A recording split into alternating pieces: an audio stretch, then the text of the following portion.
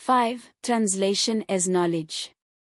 Let us consider the problem of translation once more, but only in order to clarify a different problem from the ones that have preoccupied us up until now. My constant preoccupation was to challenge, in you, the common sense that affirms the existence of a world external to language, and to eliminate the very term external world from a disciplined philosophical discussion. Today, my intention is to consider, with you, the meaning of the term self, therefore, that nucleus from which we philosophize. But first, allow me some preliminary observations. The fundamental difference between Western philosophy and that mental discipline that can be called Indian philosophy, by way of parallelism, resides in its starting point. Western thinkers start from the self and doubt the external world in order to investigate it. Indian thinkers start from the world and doubt the self in order to investigate it, and are, from our point of view, inverted empiricists. That is why Western thought tends toward idealism, that is, toward a worldview in which the self is totally different from the world, and in which the world is an inferior ontological consequence of the self. The Indians, in turn, tend toward the kind of materialism that we call spiritualism in the West. This is a worldview in which the self is an appearance of the external world, in which there is no ontological difference between world and self, and in which, therefore, spirits can materialize. In Western thought, it is perfectly conceivable to doubt everything except the self. To doubt that self is something that is difficult to conceive. In India, it is precisely this doubt of the self that propels thought, and the Buddhist belief in the illusory nature of the self is a logical consequence of this inverted investigation. Western thought, as a doubting of the external world, results in natural science, which is a type of progressive knowledge of the external world through disciplined doubt.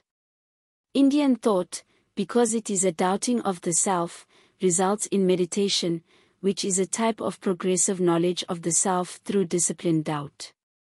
Western natural science results in technology, which is the manipulation and domination of the external world. Meditation results in the manipulation and domination of the self.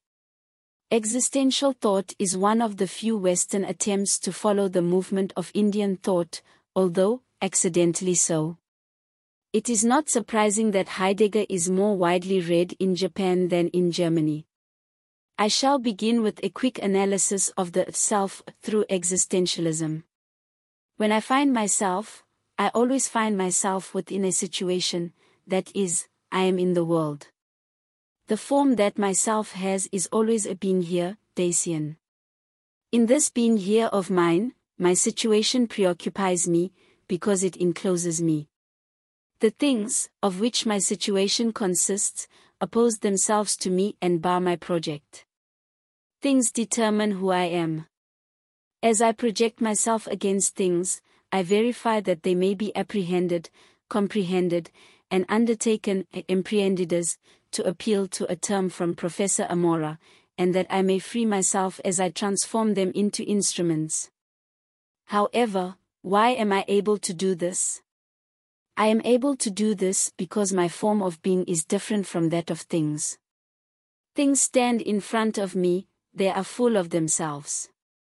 They are, in Sartre's words, trop choses, excessively things. Point 5 But I have a vacuity inside me, I am invaded by nothingness.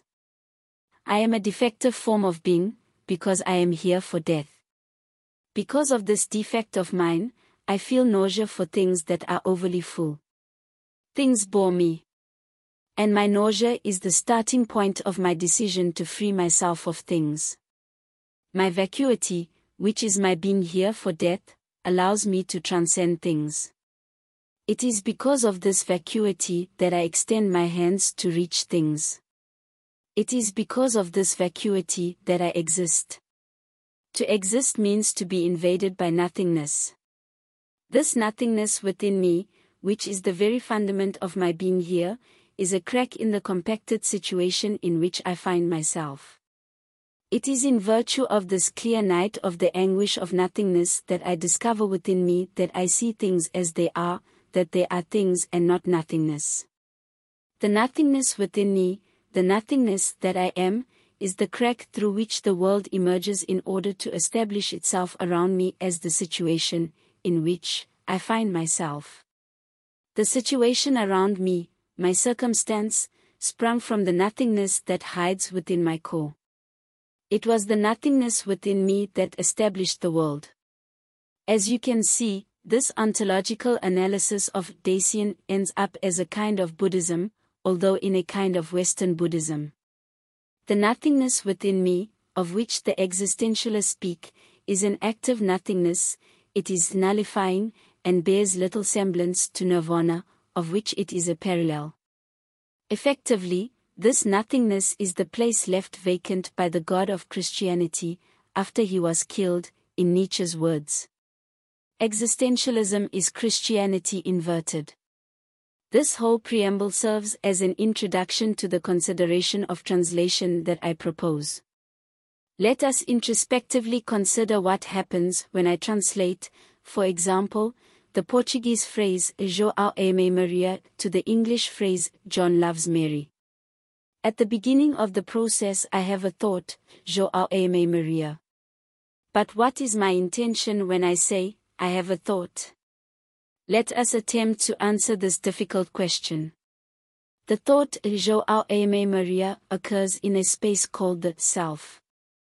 I am able to visualize this space as a computer, for example, a brain, and I can say that the thought João ama Maria occurs in this computer called the self, and that is why I say that I have this thought. However, to affirm that I have this thought, João ama Maria, is, in turn, also a thought. This second thought cannot occur in the same computer, or brain, as the first thought, because it encompasses the first thought and all other thoughts of the same level. There must be a computer that is the computer of all computers. In other words, the thought, I have a thought, João ama Maria, occurs at a different level from that of João ama Maria. Obviously, I could therefore construct an argument that would be a reduction of the self ad infinitum. But I could try to save the self and say that all of these infinite levels are part of the same computer, of the same brain, and that this computer is a place of infinite levels. But this type of place will be exactly what German philosophy calls bodenlos, it will be groundless. Any attempt to localize the self, be it naive, for example, in the human brain as the behaviorists do, or in the pineal gland as Descartes does, or be it sophisticated, for example, in the psyche or in the soul, is an attempt doomed to end in frustration and failure. Let us try another answer to our question, what do I mean when I say I have the thought, João ama Maria? The phrase João ama Maria occurs within a general process called conversation, that is, it does not occur in isolation. Conversation is a fabric of phrases united by links called arguments. It is a fluid fabric that is in continuous and progressive expansion. At certain places, it might be better to say moments of this fabric, the threads of the argument crisscross, regroup, and reformulate. These moments of the process of conversation are the knots of its fabric. Conversation consists of these knots united by arguments. Conversation is the field in which thoughts linked by arguments that crisscross occur. On previous Fridays I have called this field intellect. Conversation is the intellect's field, in which thoughts crisscross. Today I shall call these crossing points, selves. I shall define conversation as the intellect's field, in which thoughts, phrases, occur, constantly regrouped and reformulated by selves. Conversation is a field of selves that converse. Selves are an aspect of conversation, that is, selves are how the conversation processes itself. That is how we should interpret Heidegger's phrase, we, human beings, are a conversation, Gesprech, and that is how we could attempt to define the term self. If I say, I have a thought, João Ama Maria, I intend to say that this thought occurs in a particular way called self. My analysis of the term self is not complete, because I started from the layer of language I called conversation, and not from that other I called poetry. On that other layer, we shall verify later, that selves are moments when language finds itself open to nothingness, in order to inhale it. However, for my current purpose, my analysis is sufficient. So I shall proceed with it. The phrase João Ama Maria is part of a Portuguese conversation. I have this phrase because I am how Portuguese phrases occur. I am, effectively, a knot of Portuguese phrases, and a conduit for Portuguese phrases, and this is the only intellectually satisfactory meaning of the term self. I repeat, therefore, the problem that preoccupies us: what happens when I translate the Portuguese phrase to John loves Mary? I sought to show, in the last exposition, the formal aspect of the problem. I sought to show that the apparently horizontal translation is, in reality, a series of complex vertical translations. I do not translate João as John, Ama as loves, and Maria as Mary, as a superficial observation of the translation might suggest. I neither consult a Sackverhalt, that is, I do not appeal to João and Maria to then reformulate their amorous relation in an English manner, as a philosophy that believes in an extra-linguistic reality would demand. But I translate João Ama Maria to a formal level of the Portuguese language, for example, ab. This formal level is also valid for the English language, at least in a general sense, and, by applying a Portuguese-English dictionary, I substitute the symbols for the terms John, loves, and Mary. I establish, effectively, an uninterrupted chain of phrases that joins João Ama Maria to John loves Mary, and the leap between the two phrases, the Übersetzung, is an illusion created by the speed with which I run through the intermediary stages between both languages. However, an existential analysis of the phenomenon of translation will not agree with the formal analysis that I have just sketched, and this discrepancy demands closer attention. When I have the thought João Ama Maria, I am integrated within a situation of reality. I am really myself. The reality, in which I am integrated, is the Portuguese conversation. Everything around me is meaningful, in the sense that it points to something. For example, João Ama Maria is a meaningful part of my circumstance, and is a part of reality. I am real, I am really myself because I have thoughts of the type João Ama Maria. To say that I am really myself or that I am really here is to say that I am integrated in the Portuguese conversation. Reality and integration in the conversation are either synonyms, or mere noise. When I start to translate, it is as if the real ground beneath my feet begins to dissolve. My being here becomes problematized. The self that I am, that self that has thoughts, threatens to disintegrate as these thoughts start to become formalized and symbolized. This is a kind of progressive and disciplined alienation.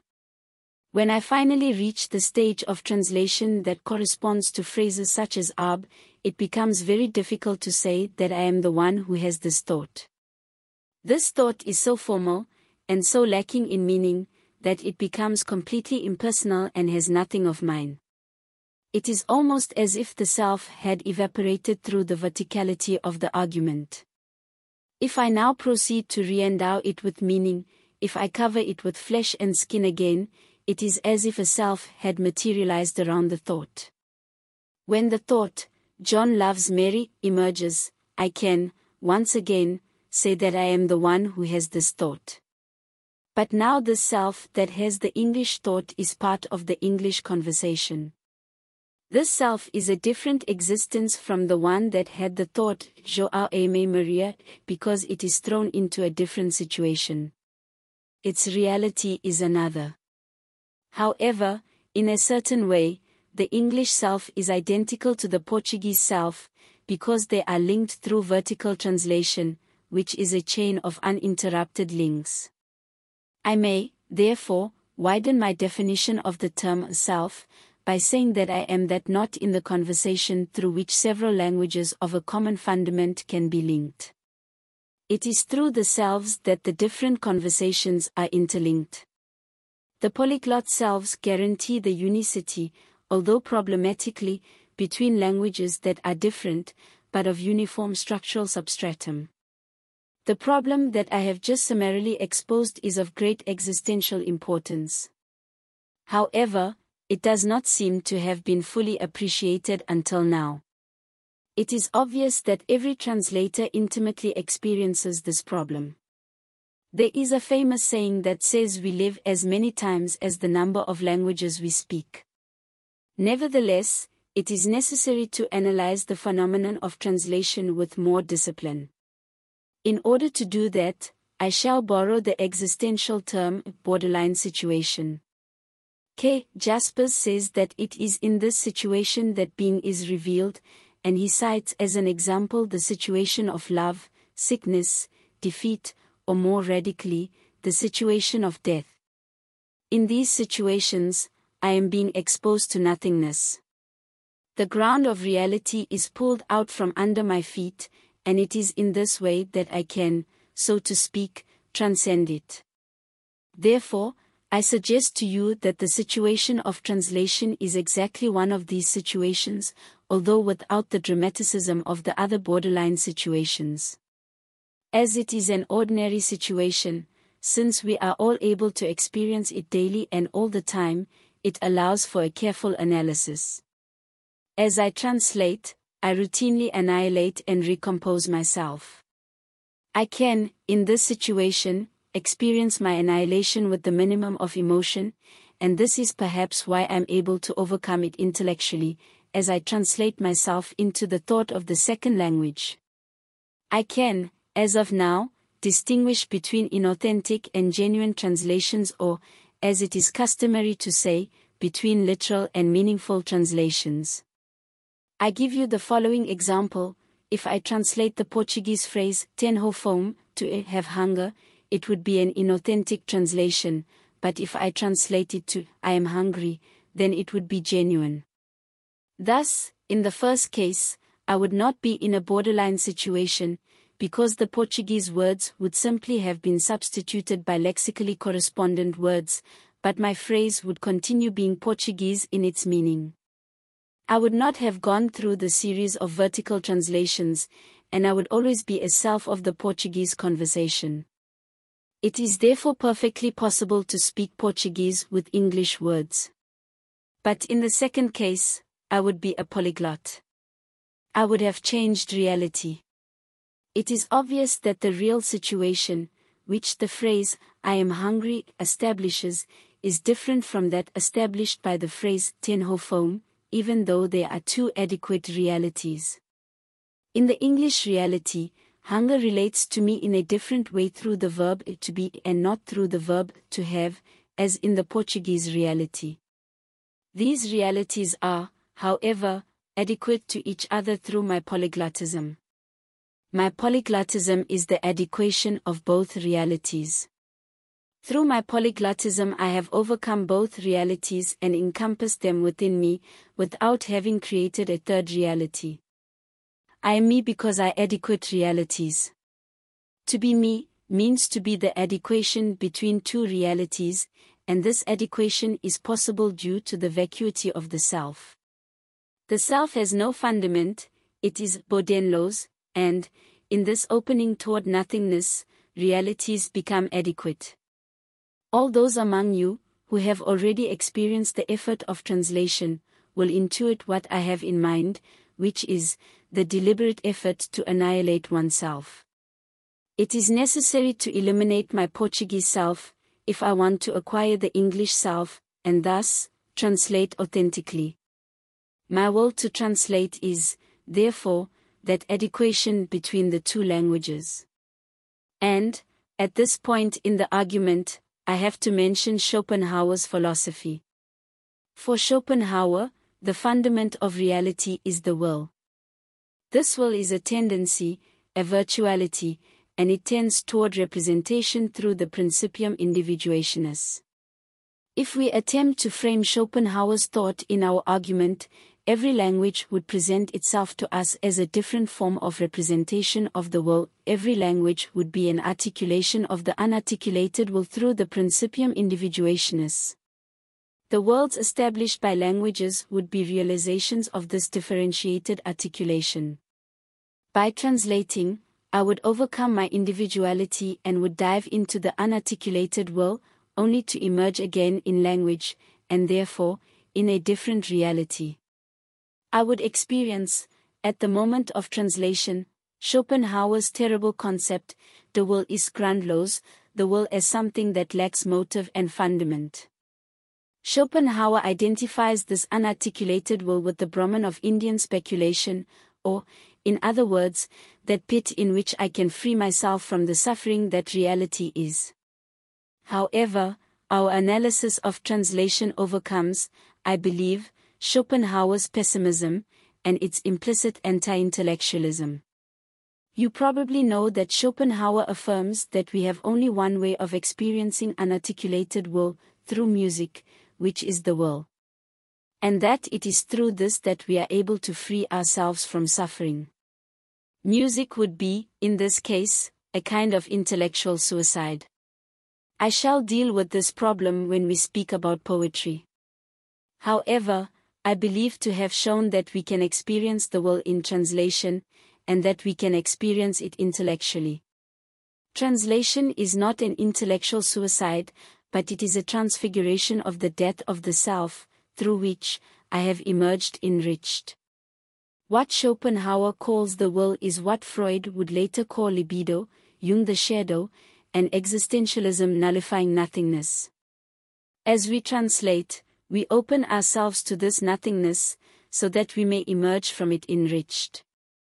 Through translation we experience the borders of the self. These borders are the language in which we are immersed. And, in translation, we are able to overcome these borders, although only in order to integrate ourselves again within other borders, the ones of a second language. The possibility of polyglottism multiplies the field of our realizations, without, however, elevating us above every language. Let us now consider another aspect of the self that has become evident. I am while I converse. I am, therefore, always in function of others. I am, because phrases from others precipitate upon me, and because my phrases precipitate upon others. This conversation that I am may be internal. In this case, it would almost be as though all the others were present. I would virtually be a multitude of personalities. But there is no contradiction in this apparent paradox. I am not a something, but a how. I am how phrases occur. The self, when it finds itself within a situation that always includes others. When J. Ortega y Gasset says, I am myself and my circumstance, he means, simply, to say that I am myself and others. Effectively, I am a centralizing aspect of others.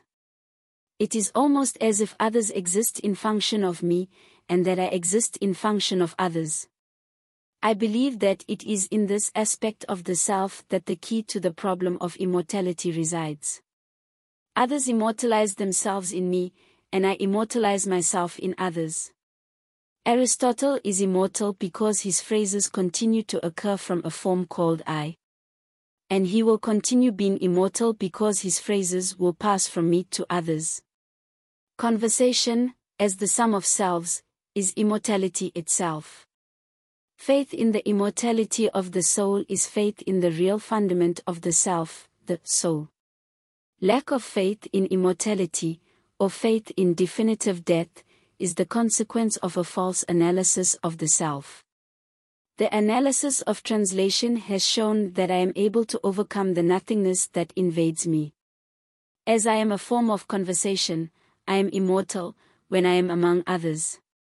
And at this point in the argument, it is fitting to speak of the notion of love, so characteristic of Christianity. Love for thy neighbor is a kind of love for God. I may call love that connection which unites me with the other.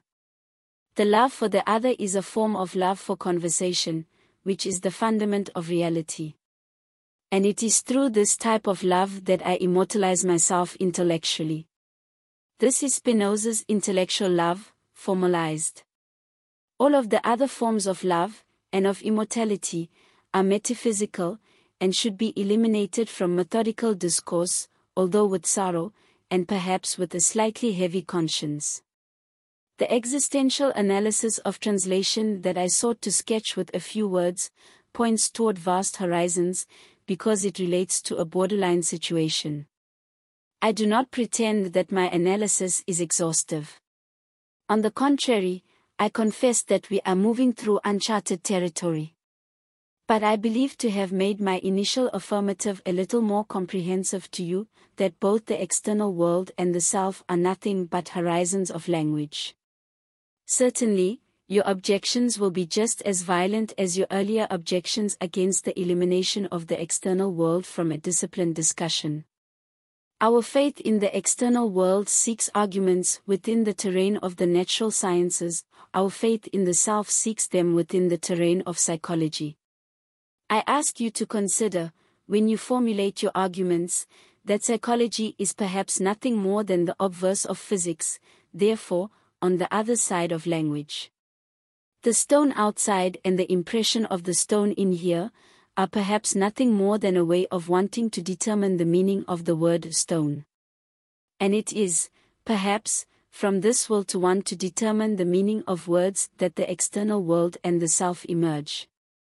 My argument is not valid to fight against faith, be it faith in the reality of the external world, or be it faith in the reality of the soul. My argument is a consequence of a loss of faith in both. Those of you, who by chance nurture one or both faiths, must put them in phenomenological parentheses in order to be able to follow my argument. Only then will a conversation between us become possible. 6. Language as an opus. Today I shall make use of the discussion on the concept of itself, to which we dedicated our last meeting, and I shall submit to you some considerations related to this problem. This means I shall be infringing upon the course's program, since I had scheduled an analysis of the phrase to present to you. I leave this analysis for our next meeting, so we don't lose the thread of the argument. I shall seek to define conversation as a fabric of phrases that crisscross upon selves. And I shall seek to identify the term conversation with the term intellect. The intellect will, therefore, be the field in which phrases that link selves occur. My purpose today will be to widen this view of the intellect a little. In order to do so, I shall introduce two of Heidegger's terms, Befindlichkeit and Stimmung. Both terms are untranslatable. The first term relates to the moment at which I find myself, and the situation in which I am at that moment. The second term relates to the climate in which this encounter takes place.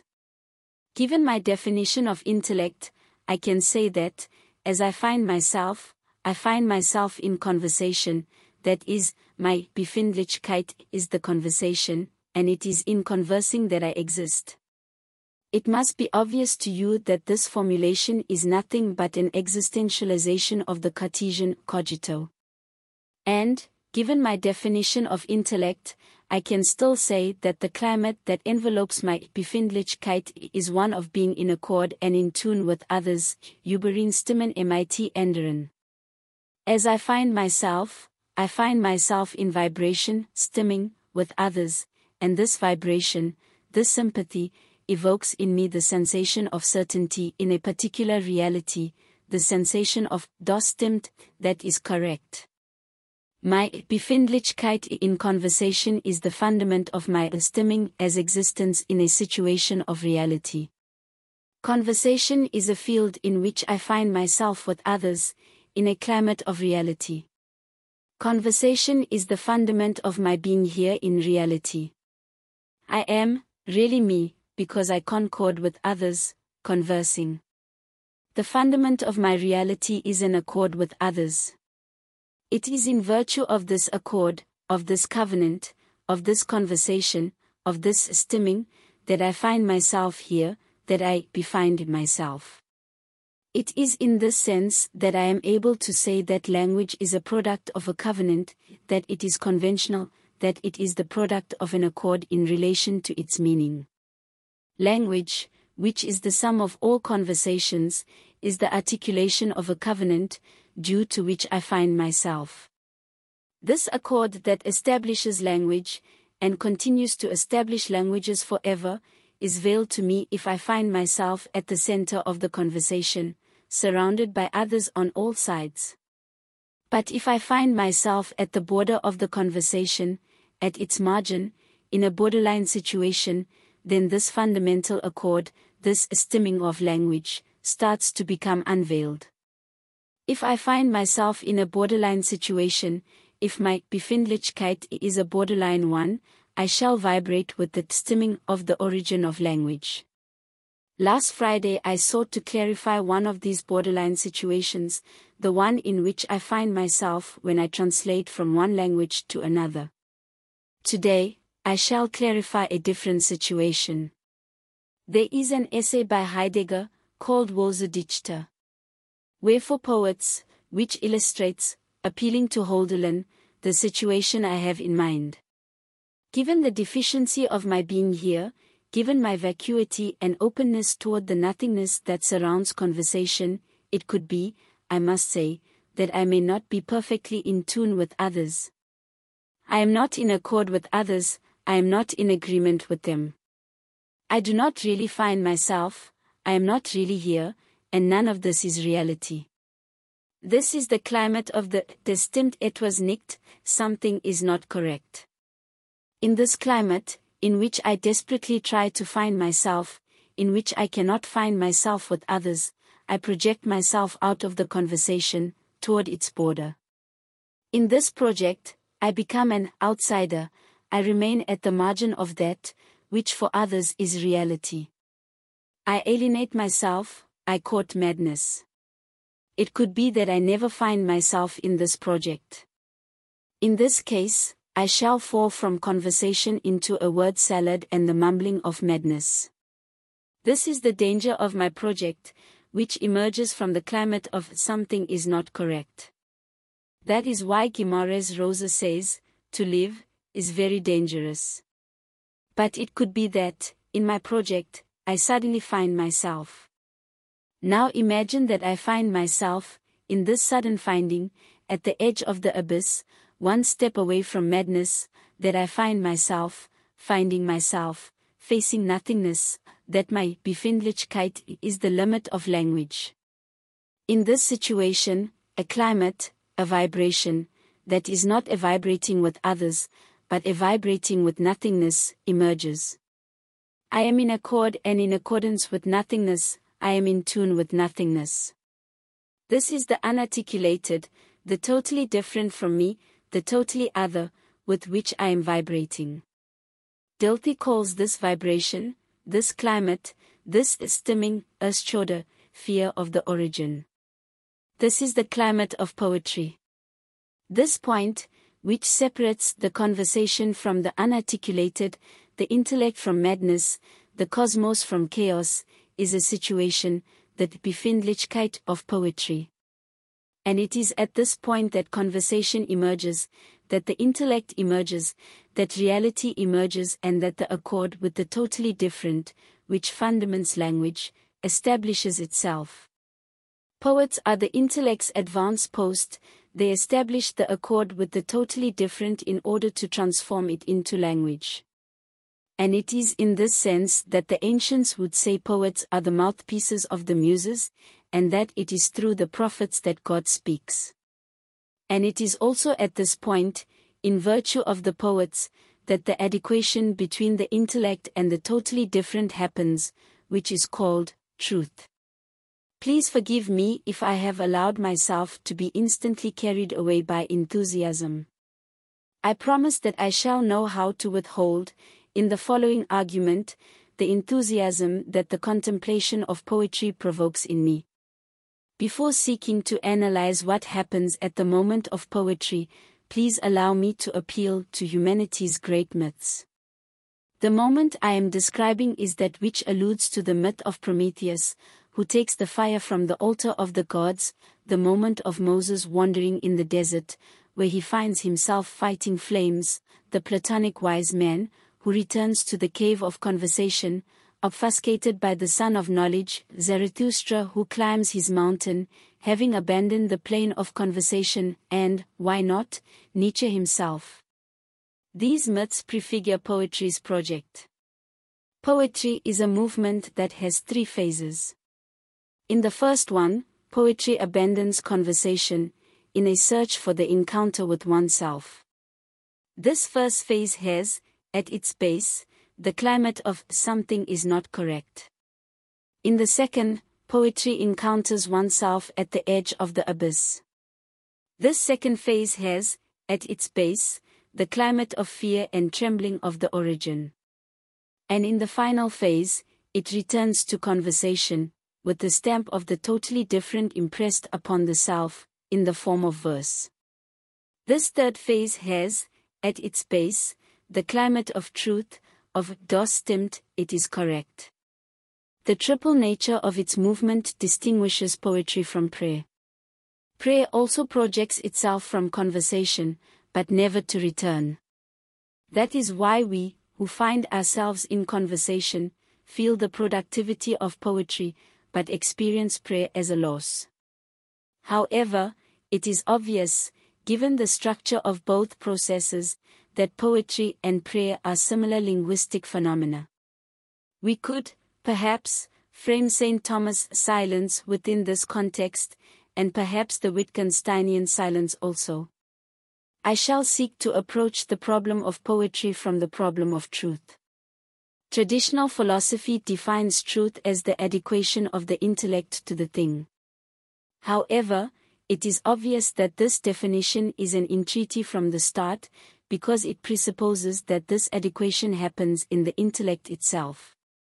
The intellect is, for traditional philosophy, the collection of thoughts. The thing, to which the intellect must adequate itself, is not thought. However, the adequation itself is thought. But, if the adequation is thought, or a quality of thought, it is then a case of one or the other. 1. Either we do not have criteria to distinguish between adequate thoughts and non-adequate ones, or 2. These criteria are beyond the intellect.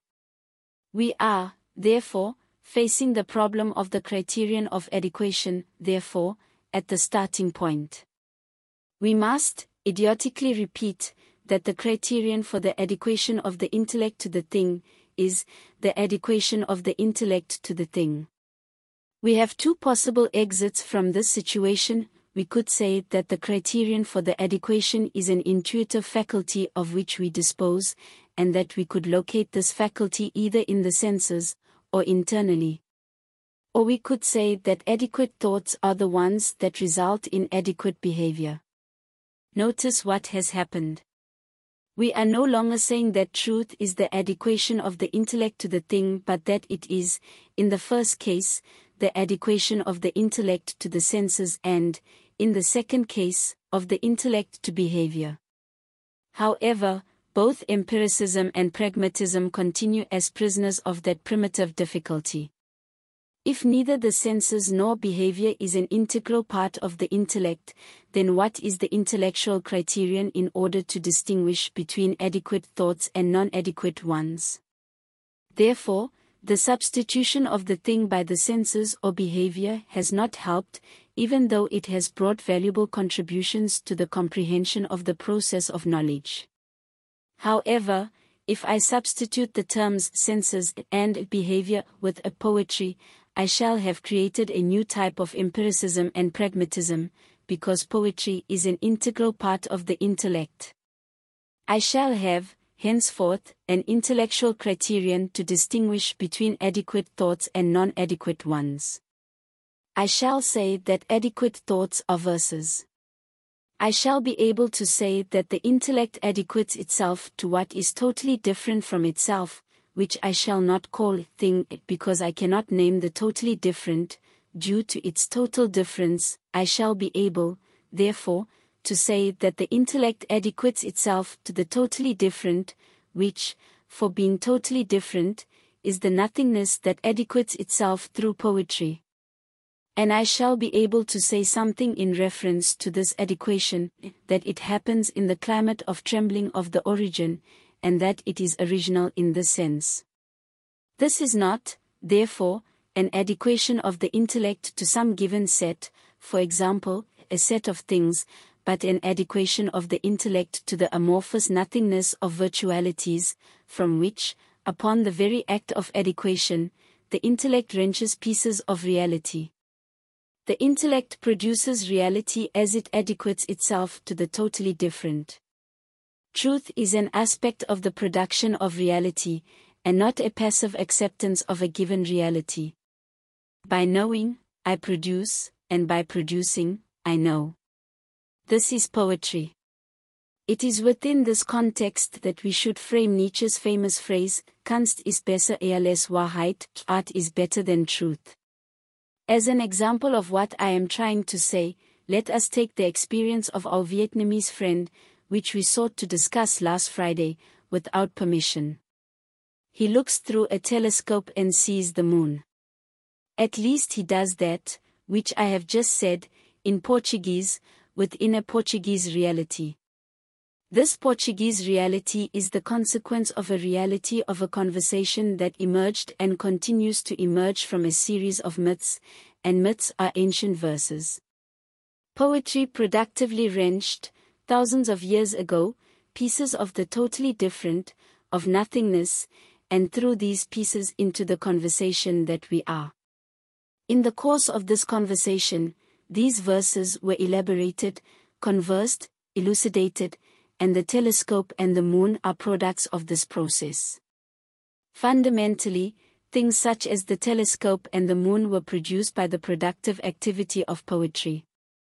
The telescope and the moon are prefigured in the myths of our antiquity. For example, both the telescope and the moon are material things, because matter is a consequence of the elaboration of our verses. The telescope is an artificial thing, an instrument, and the moon is a natural thing, because art and nature were elaborated by the conversation that we are. We exist in nature and technology, because poetry established our reality in this way. And all of this is true because, as it established this world, poetry vibrated with the all different. Our Vietnamese friend does what I have just said, that is, he looks at the moon through a telescope because, he too, is part of that reality which our poetry established. Let us now attempt the extremely difficult task of describing the same occurrence from the Vietnamese point of view. Our friend is located, he finds himself, in an entirely different reality, because it was established by different myths, by different verses, by a poetry that vibrates differently with nothingness. In this reality there is no matter, no nature, no art, therefore, there is also no telescope and no moon in this reality. There are probably not even things, in this reality, only situations that are in some way relatable to our situations. Why is the Vietnamese situation relatable to ours?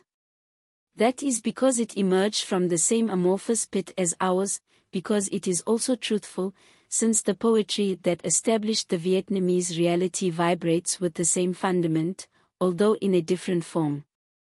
It is another reality, with other truths, but the inarticulable fundament is the same.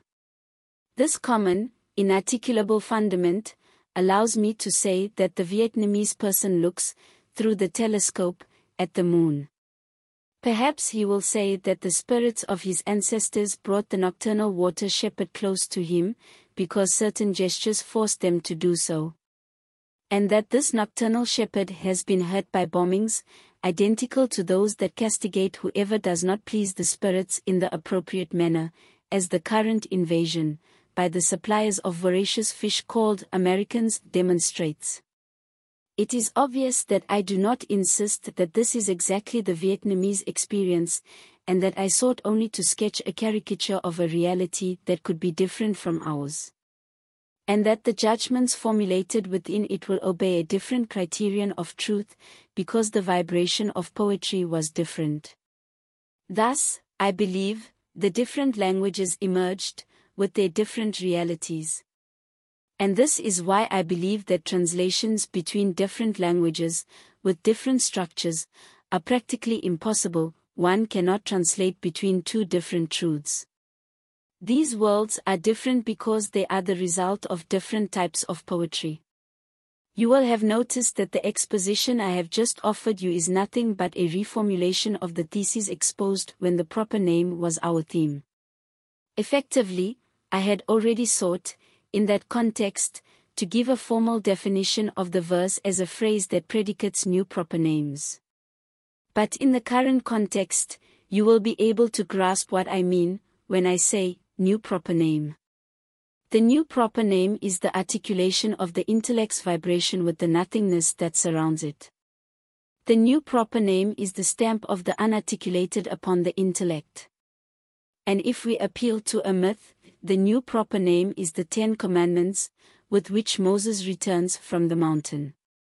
Poetry is that place, at the borders of conversation, where new proper names emerge. But the verse is not only a new proper name. It is the elevation of this name to the subject of a predicative phrase, at least according to our project of languages. Poetry frames, within our project, the proper name in a sui generis structure called verse, and this structure will be the structure of our reality. Thanks to the verse's structure, which will be the theme of my next exposition, our reality and our intellect have a logical character, as well as one of analytic geometry, which in the course of the conversation, will enable the emergence of the sciences as methods for analyses and manipulations of reality. In this exposition, I sought to come closer to the problem of poetry from two different sides, that is, from immediate experience and from the theoretical attempt to define the term truth. Through the first prism, poetry emerged as the encounter of the self with itself, Befindlichkeit, at the intellect's border, and as the climate, Stimming, of trembling from the origin. Through the prism of truth, poetry emerged as that movement of the intellect through which the intellect productively adequates itself to that which is entirely different. However, we could assume a third point of view, a historical point of view, and focus on poetry as the historical origin of language. We could say, by framing the problem in this way, that language emerged in illo tempore as an articulation, an expression, an expulsion from the unarticulated fundament. This expulsion, of which, perhaps, the myth of paradise speaks to us, would be like the first encounter with oneself. The unarticulated and virtual, unformed fundament, would thus expel the creative word from its bosom, in order to find itself and become established as reality. This would be the accord and the covenant that established language to realize the virtuality, dormant in nothingness.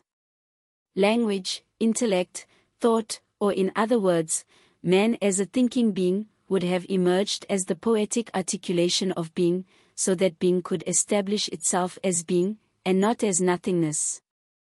The eruption of language would be a poetic and creative unveiling of being, and it would be, in this sense, that we could say that man, as a participant of conversation, is the point at which being becomes realized. The origin of language, which is the origin of human thought, would be, in Heidegger's words, that emergence of the clear night of the anguish of nothingness, in which things show themselves for what they are, that is, things, and not nothingness. This first poetic articulation would be the outing of being, up until now veiled, and with this outing a new proper history would begin, that is, history as a process of projected realizations. Effectively, the history of our civilization seems to prove this vision of poetry. It emerges from the myth's penumbra, from the dense and impenetrable verse, and the climate that surrounded this origin of civilization is the climate of trembling that characterizes poetry. As it advances, as it converses the myths that projected it, our civilization elucidates, loosens, and prosifies primordial verses, realizing their projects. In the process, those progressively prosaic stages that we generally call religious, philosophical, scientific, and technological, emerge. The climate of original trembling dilutes and the climate of doubt, of untuning, of it bestimmt etwas nicht, becomes established.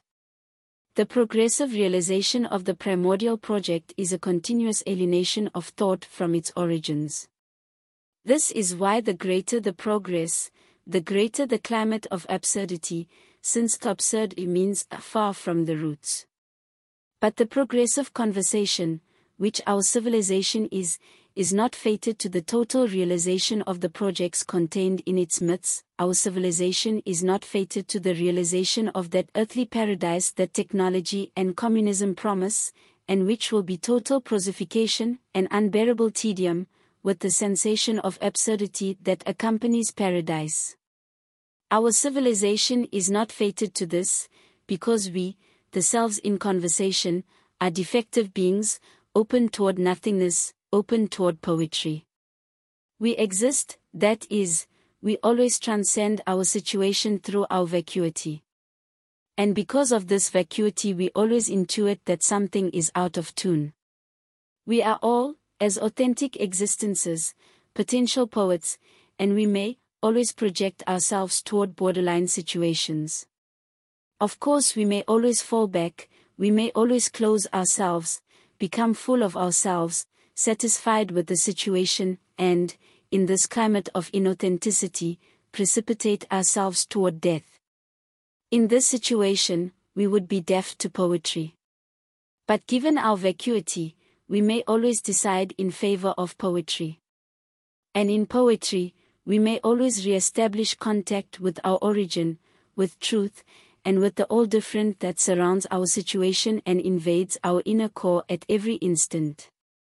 In other words, finding ourselves depends upon our own decision to do so. Poetry is the source from which our civilization always renews itself. The verses that poetry verts upon conversation, in a vivifying rain, are the places where we shall always encounter ourselves.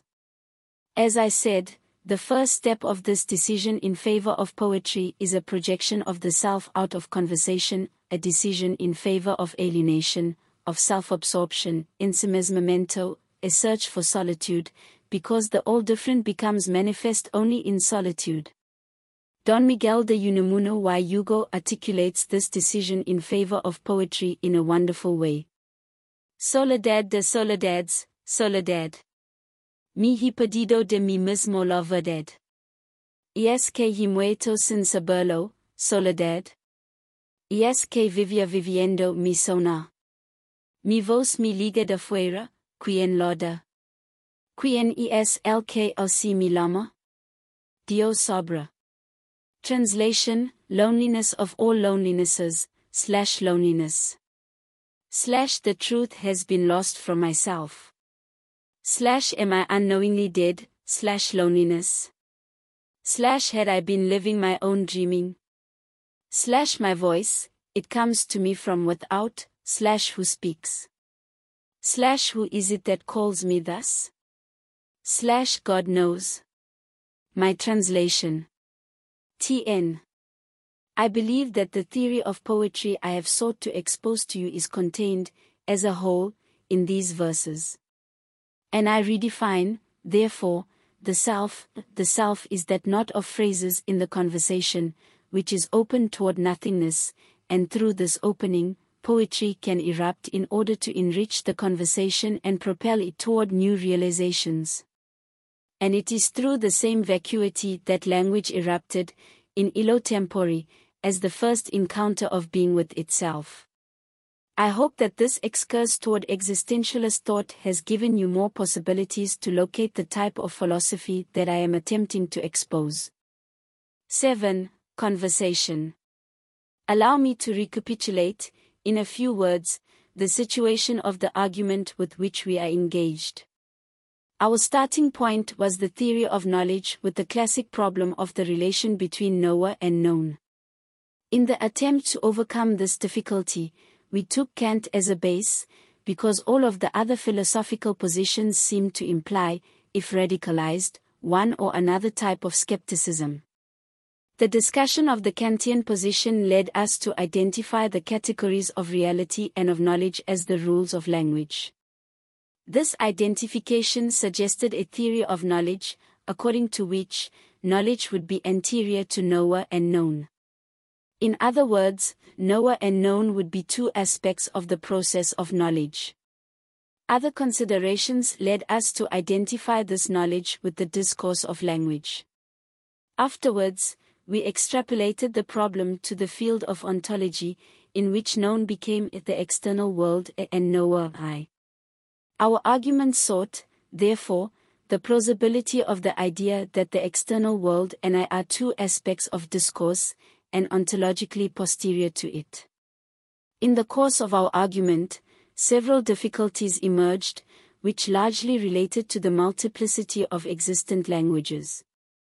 Given the ontological position that language occupied in our argument, this multiplicity of languages was equivalent to a fragmentation of fundamental reality, which shocked our Parmenidean prejudices. In the attempt to save at least the appearance of unity, we discussed the problem of translation from both a formal and existential point of view. We verified, therefore, in this discussion, the limitations of language as being a reality surrounded by nothingness. This discussion led us to consider the borderline situations of language, which we identified, through an existential analysis, with the situations of poetry. We are, thus, at the following point in our argument: fundamental reality is a language that becomes established from nothingness through poetic creation, which is an articulation of this nothingness, and this language has two aspects called external world and I. Given the multiplicity of languages, we are forced to concede that there are as many external worlds as there are languages. However, the possibility of translation seems to guarantee a certain problematic connection between this diversity of realities. Let us proceed with the argument. If we have given credit to the argument, up until now, we are obliged to identify linguistic analysis with ontological analysis, although the term linguistic analysis should have, obviously, a wider scope than the one it has within the context of logic. I shall dedicate the discussion today to the consideration of this type of analysis, and I shall restrict the discussion to the Portuguese language. I have already said that this language offers its analyzer two levels of analysis, that is, the level of the word and that of the phrase. It is, in the end, this characteristic that we mean when we call this language fusional. At the level of the word we can generally distinguish three types of words: substantives and their derivates, verbs and their derivates, and logical words. At the level of the phrase we can generally distinguish three structures: subject, predicate, and object. As I have already briefly discussed the type of words called substantives, and especially proper names, I intend to start this analysis with the consideration of the type of words I have called verbs. I have already said that the verb is the nucleus of the predicate, and that, as our language is predicative, it is in the verb that we shall discover the structure of the situation established by the phrase. I shall define a verb as the type of word that indicates the manner in which the substantive, elevated as the subject of the phrase, finds itself, sich befindet. The verb can be inflected through conjugation, and in this inflection, two forms emerge, finite and infinite. In the finite form we can distinguish 1. Person, 2. Number, 3. Tense, 4. Mode, and 5. Gender. I shall not consider the infinitive form, because it is nothing but a variant of substantives, for example the infinitive, participle, and gerundive. However, the problem of the substantiation of verbs is complex, and may be discussed on another occasion. In Portuguese there are, effectively, only two persons, the I and the other. The I is asexual, and the other has two genders. Vestiges of the two, you sing, and vos, upl, and the tendencies to eliminate these vestiges from the discourse, characterize our language. In Portuguese there are two kinds of grammatical numbers, the singular and the plural. The dual and trial have been eliminated, and the Slavic quadral has never existed. The Portuguese tense, which is hugely complex and contrasts with the simplicity of persons and numbers, has, among others, the following forms: present, past, perfect, imperfect, and pluperfect, future, future perfect, conditional, and vestiges of the aorist. The Portuguese modes are, approximately, the indicative, subjunctive, conjunctive, and imperative. As incredible as it may seem for someone from the Germanic or Slavic languages, the mode of becoming does not exist. Portuguese genders are impoverished down to two, active, M, and passive, F. And the passive tends to be superseded. If we cast a glance at this apparently exhaustive list, which is of fundamental importance for the analysis of our reality, we can verify that the main tendency of the Portuguese language is to reduce all of the characteristics of befindlichkeit from being down to two, time and mode. I do not believe that it is possible to exaggerate the importance of this discovery at first glance. A few extra considerations about the verb. In Portuguese there are some auxiliary verbs, for example the verbs ter, ir, haver, estar, ficar, and ser, 7, which endow the Portuguese reality with a characteristic structure. It is still possible to distinguish further aspects of the verb, of which I shall mention only the intransitive verbs, which do not demand an object, and the transitive verbs, which do demand an object. The subject could become such an object when we speak of reflexive verbs. It is obvious that these aspects of the verb establish different situations of reality.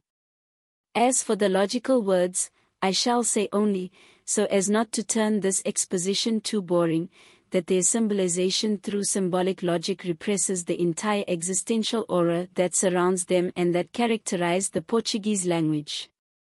Consider, for example, some of the forms of if-then, symbolized by the arrow, por causa de, em virtude de, gracchus a, divido a, etc., because of, in virtue of, thanks to, due to. And as for the substantives, I only remember that it is possible to reduce them down to two types, proper names and common names, whose medieval problematic we have already discussed. If my argument has any validity, then this sketch classification of words and their aspects should form the starting point for any analysis of being worthy of its name. But do not fear, I do not intend to start it here. This would be a task that surpasses the scope of a lifetime. Effectively, it seems to me that this is the task of a philosophy of being that has yet to come. Words and their forms are the very foundational stones from which situations of reality will become constituted in the form of phrases. I can, therefore, now return to a discussion of the phrase, started in our third meeting, but suspended for lack of elements. You may remember that I discussed the form of the phrase in the example, João amei Maria. At the time I said that this phrase establishes a situation of reality, and I therefore called reality precisely the situation that the phrase establishes. I said, furthermore, that this situation has the form of a project, because the predicate projects itself from subject to object within it. I call this project predicative. I can now add that this project of realization concretizes virtualities dormant in the words that compose the phrase, and that it realizes only some of those virtualities. And I say, also, that it can only realize those virtualities that the words shelter, and not others. In other words, the phrase is a predicative project that realizes virtualities sheltered by words of the Portuguese language. The collection of phrases as a whole is called the Portuguese language's discourse, and the collection of its realizations is called the external world, as established by the Portuguese language's discourse. Today my aim is to discuss with you the dynamic that propels predicative projects, or phrases. In order to do that, first, it is necessary to consider the term project. I am seeking, by using this term, to translate the German word Entwurf to Portuguese, which is one of the fundamental concepts of existentialism. I discussed this term briefly, together with poetry. For existentialist thought, every realization is a turning against the fundament of my being, which threw me here toward death. This turning against one's own origin is an Entwurf, a kind of defecating of oneself. It is in this sense that I employ the term project. When I turn myself against my origin, I separate myself from it, I distance myself from it, I create an abyss between myself and my origin, in order to throw myself against it afterwards. Effectively, when I turn, I transform my origin into my object, and myself into subject, and the throwing of myself into a predicate. When I turn against my origin, I am engaged in a project, which is simply the standard phrase of my language. My decision not to fall back toward death, to oppose myself to my unarticulated fundament, and to impose myself upon it, is, in the end, my decision to engage myself in my language's discourse. To speak existentially, my decision to be myself, to find myself, and to realize myself as an authentic existence, is, in the end, my decision in favor of conversation, in favor of thought. It is only within conversation that I realize myself, and it is, therefore, only within thought and with thought that I project myself. As you can see, our analysis of the phrase, when applied to the existential context, results in the exact opposite conclusion than those the existentialists arrived at. An analysis of the phrase, which is an analysis of thought, existentially validates thought as the only authentic project, and results in creative intellectualism, instead of resulting in the existentialist anti-intellectualism. The dynamic that propels the predicative project, or phrase, is therefore, the dynamic of my decision not to fall and to say no to death. Discourse as a whole, this entire majestic chain of phrases, is, in the end, a single gigantic no to death. Discourse is, in this sense, a chain of negative projects. I read in A.J. Ayer and in Vicente Ferreira de Silva that every logical form can be reduced to a form of a no, and that it is, therefore, possible to prove formally that discourse is a negative project. Professor Hegenberg may confirm or refute this affirmative.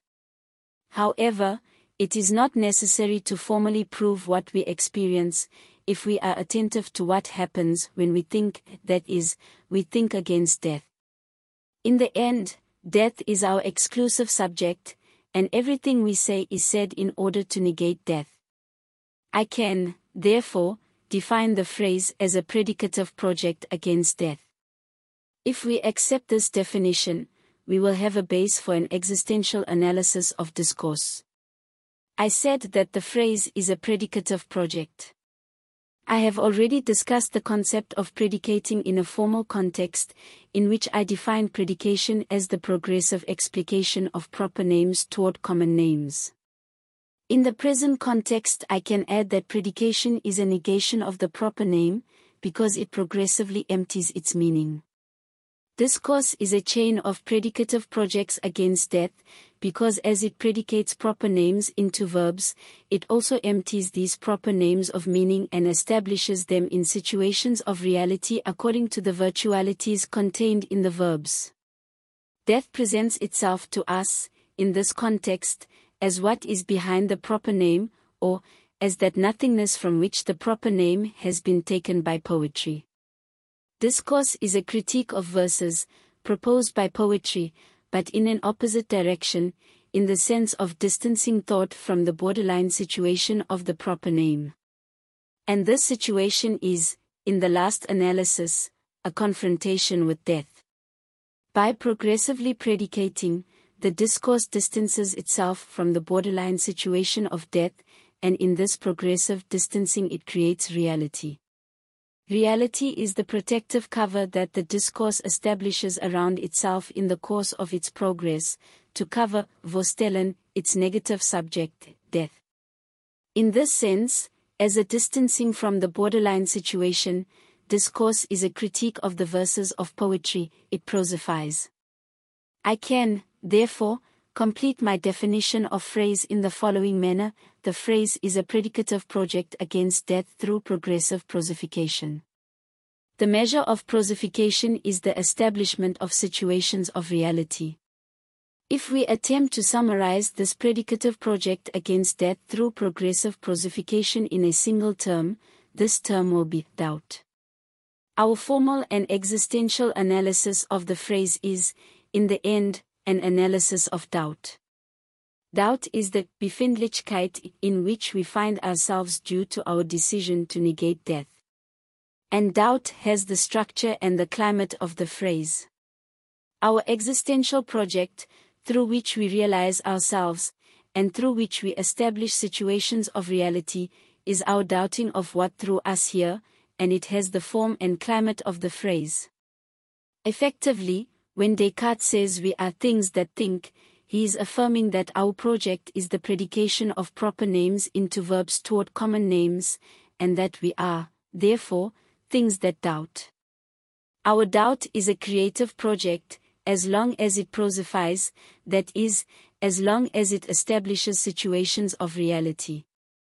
However, it is a closed project, because it can only realize virtualities contained in the verb. The renewal of this project, the emergence of new virtualities for realization, is not possible through discourse. We cannot, if engaged in discourse, open up new realization projects. This renewal comes to us through the verses of poetry, which continuously throws new proper names upon the discourse, which continuously predicates them into new verbs. In other words, poetry always provides new subjects to be discussed, that is, doubted and transformed into situations of reality. Discourse is a progressive and prosifying conversion of verses into situations of reality. In the last analysis, however, every subject that poetry puts here to be doubted is an articulation of the negation of death. So as not to leave the subject which I am developing hovering above the terrain of theory, I propose a quick consideration of that discourse upon which we are engaged as participants of that conversation called Western civilization. However, I shall consider only its last phase that begins with the Renaissance. The Befindlichkeit of the Renaissance, or how man found himself at that stage of our conversation, was characterized by the opening of new projects. The subjects contained in the verses of the Bible and in Aristotle had been highly prosified and no longer gave margin for predicative realizations. The conversation of these projects began to become repetitive, that is, to become small talk. At that moment, new verses to be doubted emerged, therefore, a new opening for progressive predication emerged. The subject of the new verses was the circumstance in which man found himself. This circumstance had not been the subject of medieval verses, and in this sense, it was a new subject. The Renaissance directed its doubt against its circumstance, and no longer against itself, or against the soul, which had been the subject of previous verses. Doubt, directed against this circumstance, transformed it into a subject, that is, into something objective called nature.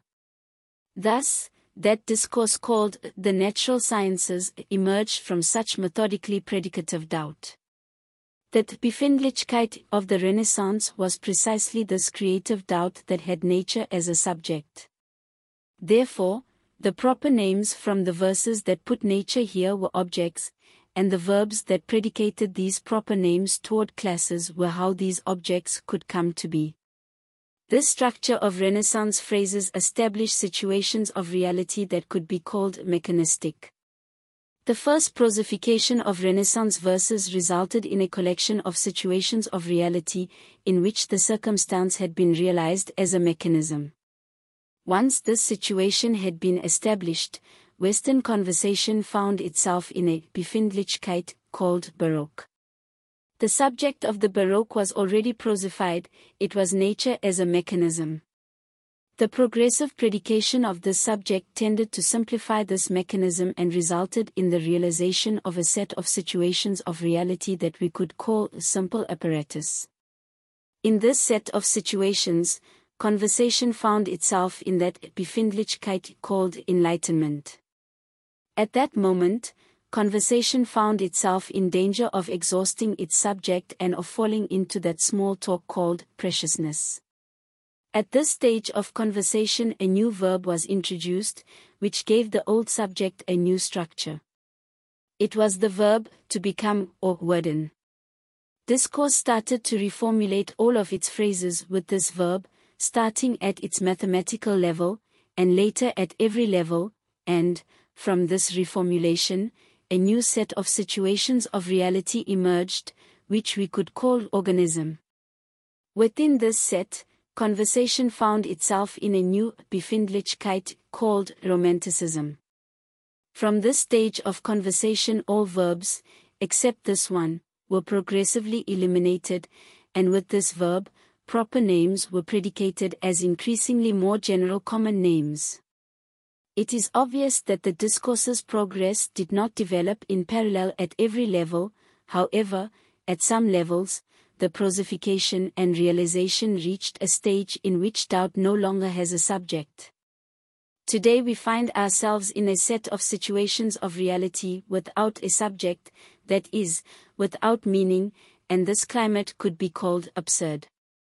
The verb to become, or, as we say, the process-oriented way of establishing situations of reality, predicates names of a high level of generality, which endows our situation with an abstract and theoretical quality, and tends to transform our phrases into tautologies, especially in the field of mechanics and other rigorous sciences. The exhaustion of the subject, doubt's impossibility to fix itself upon a subject, makes death reappear as a borderline situation, and because we cannot doubt, we fall toward it. We need new poets.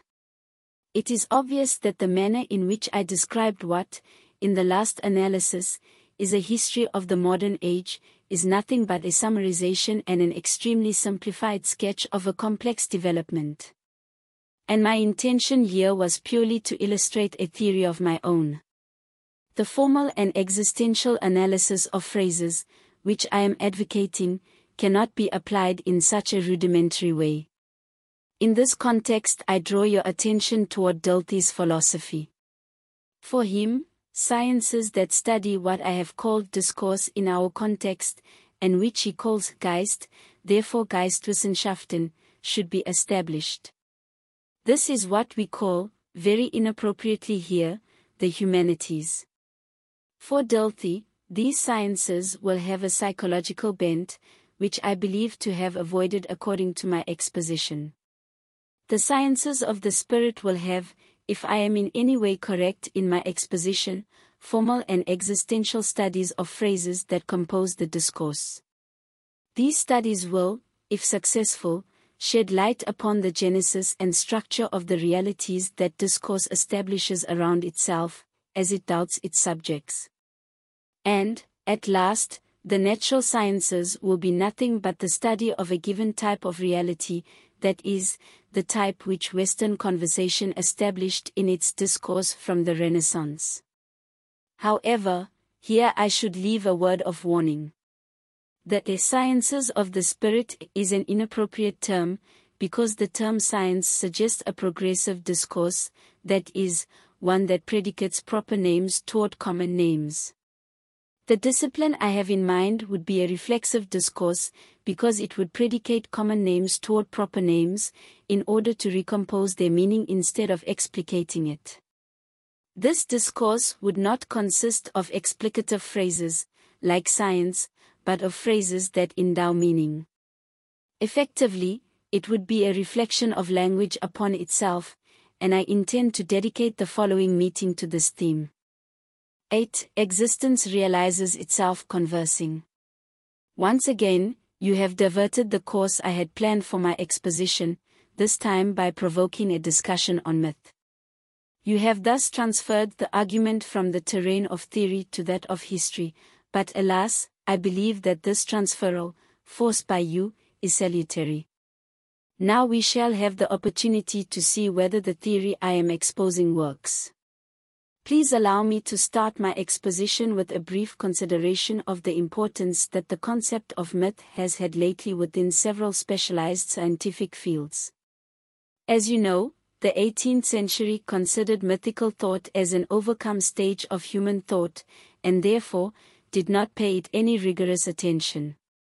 Romanticism reacted against this rejection of myth, and its effort could be interpreted as an effort to remythify the world. This attention that Romanticism dedicated to myth generated interest in the study of myth on several levels of meaning. The first to seek to define the term myth within, let us say, a historical terrain, was J. Bachofen in his first major work Materect und a Religion, as follows: myth is the exegesis of symbols that articulate the primordial lived experience of a people. As historical studies widened our horizon, and as we discovered that the 5 or 6 millennia of the so-called historical era were nothing but a short episode within a historical process that lasted hundreds of thousands of years, it became increasingly obvious that an explanation of history is impossible without taking into consideration the primordial myths that started it. In other words, and to appeal to Bachofen, it became increasingly clear, from a certain point of view, that our history was nothing but a progressive exegesis of symbols that articulate the primordial experience of peoples from which we descend. Simultaneously, other societies were discovered and studied, and it was found that these societies existed in realities entirely divergent from ours, with values entirely divergent from ours. Our belief in the universal validity of our reality and values crumbled with the contemplation of these realities and values. The enormous diversity of these realities and systems of values becomes explicable due to the diversity of myths that fundament different societies. In this context, I draw your attention to the major work of Sir J. Fraser The Golden Bough, and to the penetrating and more recent studies by Kerili Korinyi and Mircea Eliade. The reflexive effect of these, let us say, ethnological studies, was to reinforce the hypothesis that myths will enable us to comprehend our society and ourselves. This hypothesis became even more plausible with Leo Victor Frobenius' studies of African peoples, which demonstrated that every human activity, as rational and pragmatic as it may seem, is nothing but the ritualization of certain well-determined myths, that, at last, thought and action are nothing but ritual rationalizations of myths. Added to this is the revolutionary discovery by C. Jung, perhaps the most important discovery of the 20th century, the fact that we shelter in our subconscious a layer that consists of forms that are common to all members of our society, therefore, an impersonal layer called collective unconscious, and that this layer is nothing but a set of myths that established our society. Jung calls these unconscious myths archetypes, and I must confess that their emergence in dreams and in madness is highly frightening. For example, An almost illiterate maid in Zurich dreams of the myth of Isis in all of its details, which was discovered by Egyptologists 3 years after the dream. A paranoid man from Basel draws the serpent mother, found 10 years later in Chaldea. A child of 3 years of age makes a paper crown, whose prototype is found later in the Hittite capital. There are more examples. Anyway, what Jung discovered was that what we individually call conscience, and collectively civilization, is nothing but a thin layer, precariously overlaid onto a solid structure of myths, and that this structure informs and rules our thought and behavior. It is important to note that Jung discovered in the collective unconscious only those myths that are historically linked to our society, and never myths from other societies. For example, the myth of the dragon, which is so important in the East as a beneficial force, is not repeated in the Western subconscious, where the reptile is always associated with anxiety and disgust. To this, it should also be added the philological and etymological studies that seek to reconstruct the languages from which ours were formed, and that make us believe that our words are the result of a few roots, all of which related to particular myths. For example, the Indo-Germanic root kel, from which the English words a holy and a hell descend, and the words a solus and salus, which relate to the myth of the cave, as in hole. And lastly, I want to mention the work of Levi Strauss, which I do not know, and to which Professor Bento Prodo recently drew my attention. It seems to me that Levi Strauss affirms that all of humanity's myths are variants of a few, theoretically calculable, primordial phonetic data. It is therefore obvious that the concept of myth has occupied, lately, a prominent place within the studies of several disciplines. However, it is within the body of philosophical thought that I intend to locate the problem. In his major work The Dawn of Philosophy, G. Misch puts forward the thesis that philosophy is nothing but one among 3 exegeses of fundamental myths, which he called original words, with the other 2 exegeses being religion and art. For Misch, our civilization is the synthesis of 3 fundamental myths contained in the following verses: Tetvem ACI, you are this, know thyself, know thyself, and, Oni Jehovah, I am who I am, and our history is nothing but a progressive attempt to synthesize, by explicating, these 3 myths.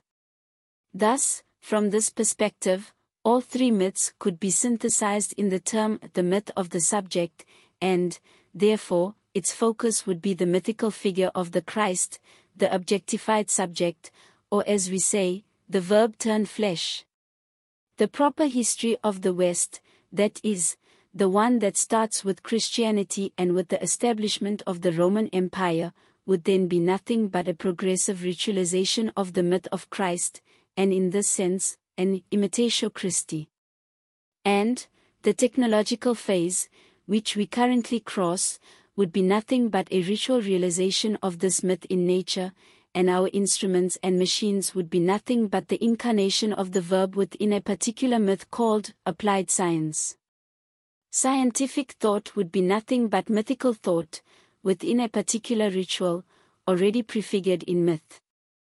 In other words, the technological achievements that we witness today would already be prefigured in some way in the myth of Christ, and projected upon us through the progressive ritualization we call Western history. Misch and his followers, who elaborated the view that I am offering you, are Dilthians. Their philosophy is historicist, but also strongly influenced by phenomenology. However, their influence on existentialist thought is enormous. Allow me to expose this thought within the current context. When I find myself within a specific situation. What does this term, specific, mean? It means that I am thrown into a prefigured situation, which forces all of my thoughts and activities into a certain number of pre-established channels. I shall appeal to an image so as to illustrate what I am saying. As I find myself, I find myself thrown on a stage where a play is being presented. As I find myself, I find several masks at my disposal, which I am invited to wear in order to act out several roles in the play that is underway. These masks are called persons, from persona, which means mask in Latin theatre. I may choose, although problematically, from the masks and roles offered in the play. My freedom resides in this choice. I may, for example, choose the mask of President of the Republic, or the mask of garbage collector. This will be, from then on, the role I shall act in the play that is being presented. However, the number of masks at my disposal is limited by the situation in which I find myself. My servitude resides in this, as an existence determined by the circumstance in which it finds itself. The circumstance called Western civilization, in which I find myself, offers a relatively large quantity of masks, if compared, for example, with the situation called Andaman culture. My circumstance is, in this sense, more open, and offers more freedom. However, an observation of my circumstance makes it obvious that it tends to become progressively restricted. Today this circumstance no longer offers as many masks as it did, for example, in the Renaissance. And it is possible that it will become entirely restricted to a massifying process, in which the only role to be acted will be the one of the retired functionary. And this perspective adds this: I am relatively free before I choose a mask, before making an existential decision, as it is said in this type of philosophy. Once the decision has been made, I lose my freedom. Engagement is the end of freedom.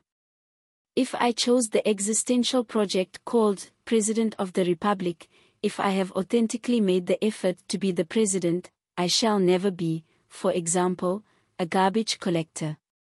We could extract two divergent existential conclusions from this fact. The first is recommended by Camus, which says that we must act out the maximum number of roles in the play in which we are thrown, although knowing very well that we are only representing a role, and that it is therefore only a pose. In other words, we must be conscious actors, acting a multiplicity of alternative roles. This is what he means when he says that it is necessary to live as much as possible, and not as well as possible. And this is what he means when he says that it is necessary to act a role quand même, despite the absurdity and pretension of the play. The second conclusion is the one Sartre arrives at. He says that we must dedicate ourselves, in an irrevocable existential decision, to a single mask offered to us by the play. We must realize one mask to its extreme limit, and this is the famous Sartrean engagement. We must, despite knowing full well that all of it is nothing but the acting of a role, act to the best of our abilities. Sartre elaborates this theme on the Jewish question, which was, by the way, made into a play by M. Frisch called Andorra. If the play, in which I am thrown, offers me the mask, being Jewish, I must dedicate myself to this mask the best I can, even if I am not Jewish as such, as Frisch's character, called André, does. I am Jewish for others and, in the end, I act in function of others. In the end, existentialist thought is nothing but an attempt to unmask the play in which we are all acting. It is not, therefore, by chance that this philosophy appeals so many times to the theatre in order to experientially demonstrate its theses. So what does this play, in which we find ourselves, represent? It represents myths, and the masks that it offers to us are mythical personae that are ritualized in the play. Our existential choice, the choice of being personae, is a choice between prefigured mythical characters from the myth that established the play. Our existential projects are prefigured by our myths. For us, to know our myths is to know ourselves. In this sense, we could say that existentialist thought is a demythologizing thought, but not because it seeks to undo myth, but because it seeks to unveil myth. It is through this attempt to unveil myth that we somehow overcome the circumstance in which we find ourselves. It is through this attempt that we exist in the true sense of the term. The contemplation of the myth that established us here and now, and which established the circumstance in which we are, opens a view for us toward that nothingness from which myth sparked our world and us. It is, in this clear night that opens up before us, in this true reflection, Nachdenken in Heidegger's words, that things show themselves for what they are, things and not nothingness. The generating and establishing power of myth, this power that Heidegger calls Welten, worlding, is revealed to us through the contemplation of myth. Heidegger says that through this contemplation, nothingness, West Michigan N, sich alles Wesen herstellen. Translating, I could say that through this contemplation, nothingness presents itself to me in order to become established as an entity. And myth is the form of this Anwesenheit, of this presence of nothingness. Myth is always anwesend, it is always present and establishing, because it is through myth that nothingness establishes itself as entity. Today, ontology is, in the end, mythology. It is necessary to existentially analyze how and in which climate nothingness presents itself to me, Michigan and West, when I contemplate myth. We have already spoken of this analysis. It is through poetry that myth appears as the establishing articulation of nothingness as something. The method, through which myth is established, is the method of poetry, and the poet is the mouthpiece that articulates nothingness. In this sense, the poet is the mouthpiece of the gods, and it is in this sense that God speaks through the prophets' mouths. The Greek poets invoked the muses, and this is not a simple pose, but a confession that the poets are instruments of the power that sparks worlds. That is how we should attempt to comprehend the Greek term music techne, the arts through which worlds are established. There is a deep correspondence between music and mythesis, and this deep correspondence relates to the logos. Musical harmony and mathematics are the climate in which the Greek myth emerges, and this is the basis for logic. It is Pan's flute that establishes, with its mathematical harmony, what we call reality. And the climate, in which this establishing of reality happens, is the panical terror of the articulating gods. It is also the Orphic chant, through which Orpheus, such panical incarnation, becomes free from the kyklos genesios of the Nietzschean eternal return of the same. Greek art and philosophy, starting with Pythagoras and culminating in Christianity, is the ritualization of this panical myth that tells of the myth's emergence. And when the prophets say, Omar V'yoma Adonai, God speaks and speaks, it is not an empty phrase, they confess that they are nothing but instruments of the power that sparks worlds. God created the world through the word that gave the spark, he said, let there be light, and there was light through the divine word. The world was nothing more than the divine word realized. This is the Ruach HaKodesh, the sacred breath, the Holy Spirit, which establishes the world in the form of myth. The Greek poets and the Jewish prophets knew that, in their act of self-awareness, they were mere vehicles of this Holy Spirit, this pneuma. And what of today's poets, do they not find themselves in a parallel situation? Do we not also have the sensation of inspiration when we authentically confront that nothingness from which myths erupt? Myths continue to be revealed, and to establish worlds, from and through the poets. Myth is not something that happened in a historical and remote past. Myth is what is established, in illo tempore, that is, always and forever. Myth is always anwesend, its sparking power is always present, and it is present through the poets. The poets are our mouths, through which we extract myths from the nothingness that surrounds us, and which infiltrate our existences from all sides in order to problematize them. The great Czech poet Václav Halek says, Ten národ jestí neznal, dokad mówi estek spiwa, epizevi nebis rosine iv smrtz ivot vliver, 8. This always imminent occurrence of the myth, with its vivifying power, like a renewing rain that precipitates upon the arid and prosaic plain, in which we exist, rips open our compact and nauseating circumstance. We are, through these myths, always close to that unarticulated fundament that established the world that surrounds us. The emergence of myths through the poet's mouths prevents the stagnation of the ritual with which we are engaged. Jewish tradition distinguishes between two types of characters in humanity's scene, prophets and priests. Priests keep the ritual of the feast that started from a myth. Prophets reveal new myths to be ritualized as feasts by the priests. In parallel, we could say that the Jewish tradition is being kept alive in our current circumstance. Our priests are, for example, the scientists. They maintain the feast that ritualizes myths revealed in bygone times, and they realize these myths through ritual acts, for example, through technology. Our prophets are the poets, as long as we allow a very wide meaning to the term poet. They establish worlds through their verses, to be ritualized by the priests of the future. These poets prevent, as I see it, the end of our situation, and the exhaustion of subjects from previous myths, or that these should fall into small talk, as some among the existentialists dread. The circumstance in which we find ourselves could, therefore, be conceived as a feast that ritually fates, and which is determined by specific myths. However, there is a point that needs to be highlighted. As it is characteristic of a ritual feast, the participant must not be aware of the fact that he is representing a role in the feast.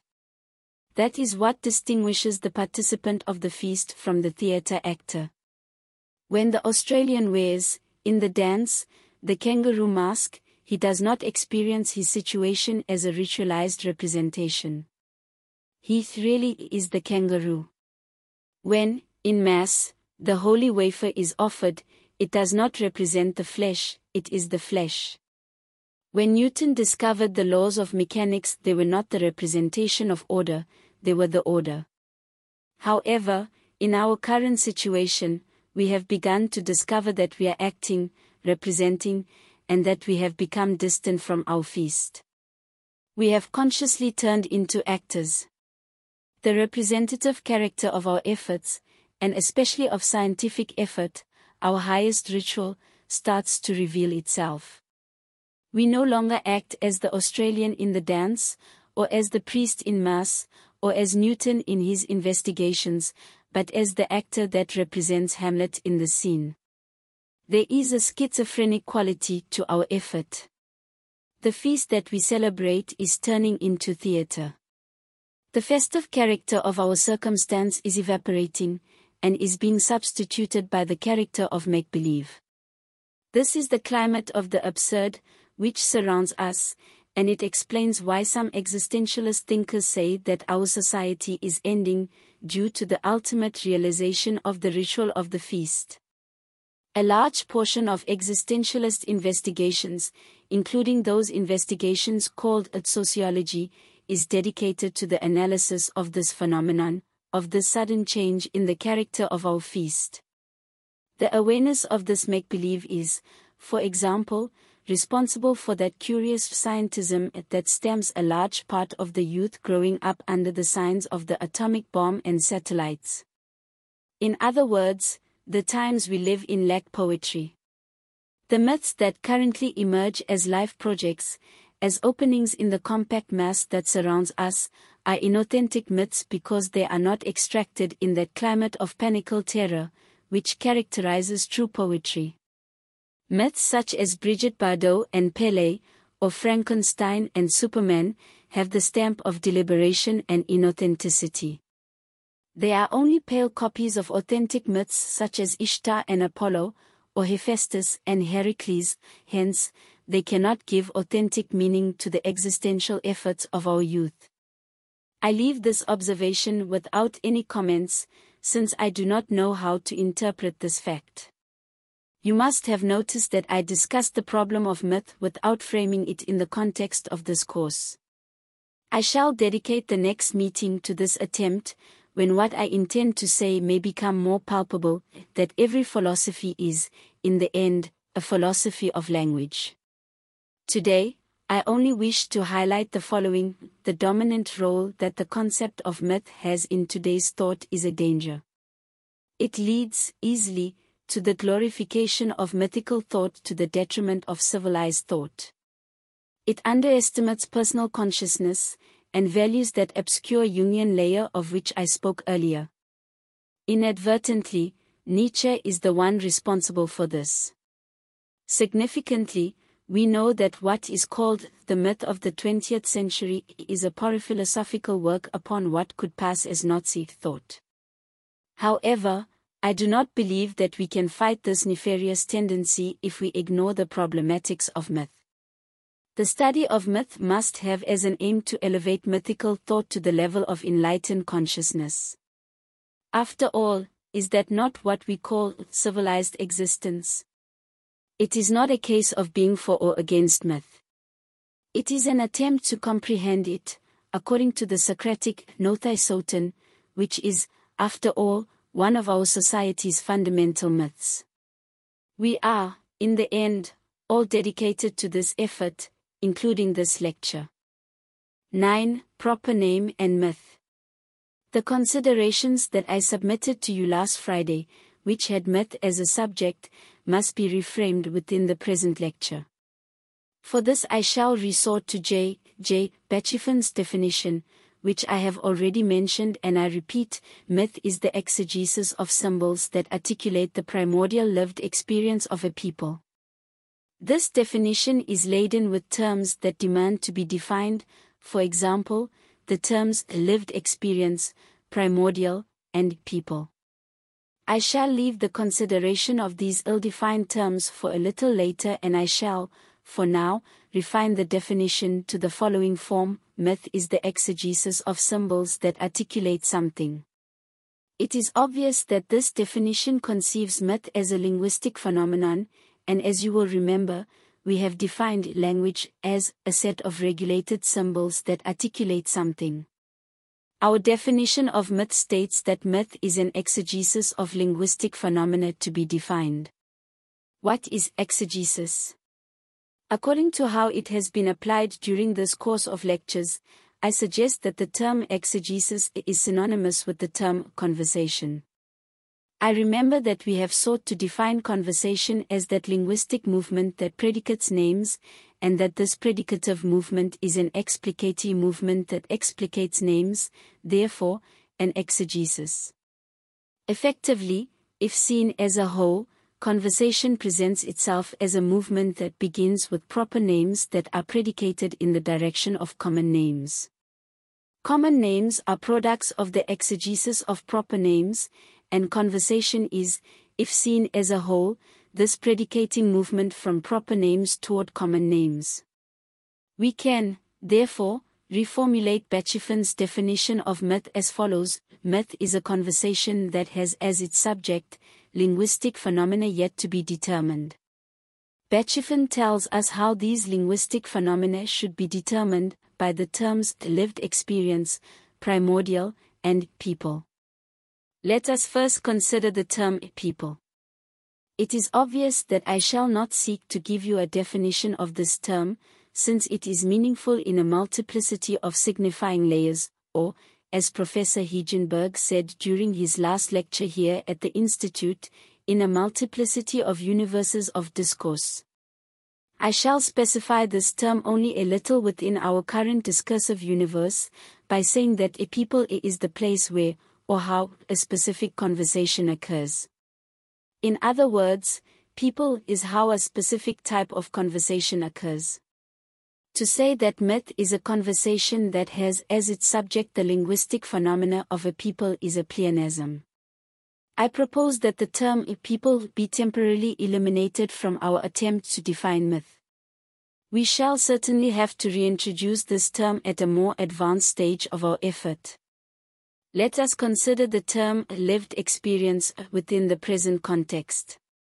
In the original text the term reads Erlebnis, that is, something reached by life, a result of life.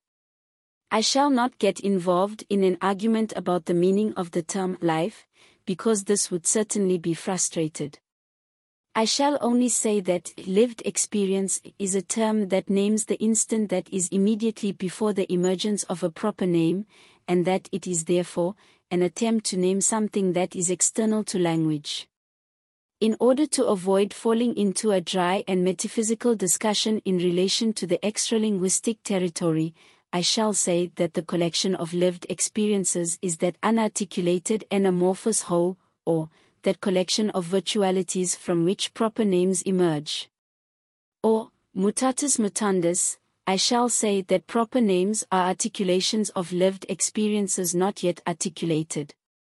If Bachiffan's definition of myth says that myth is a conversation that has lived experiences as its subject, it in effect is saying that myth is a conversation that has proper names as its subject.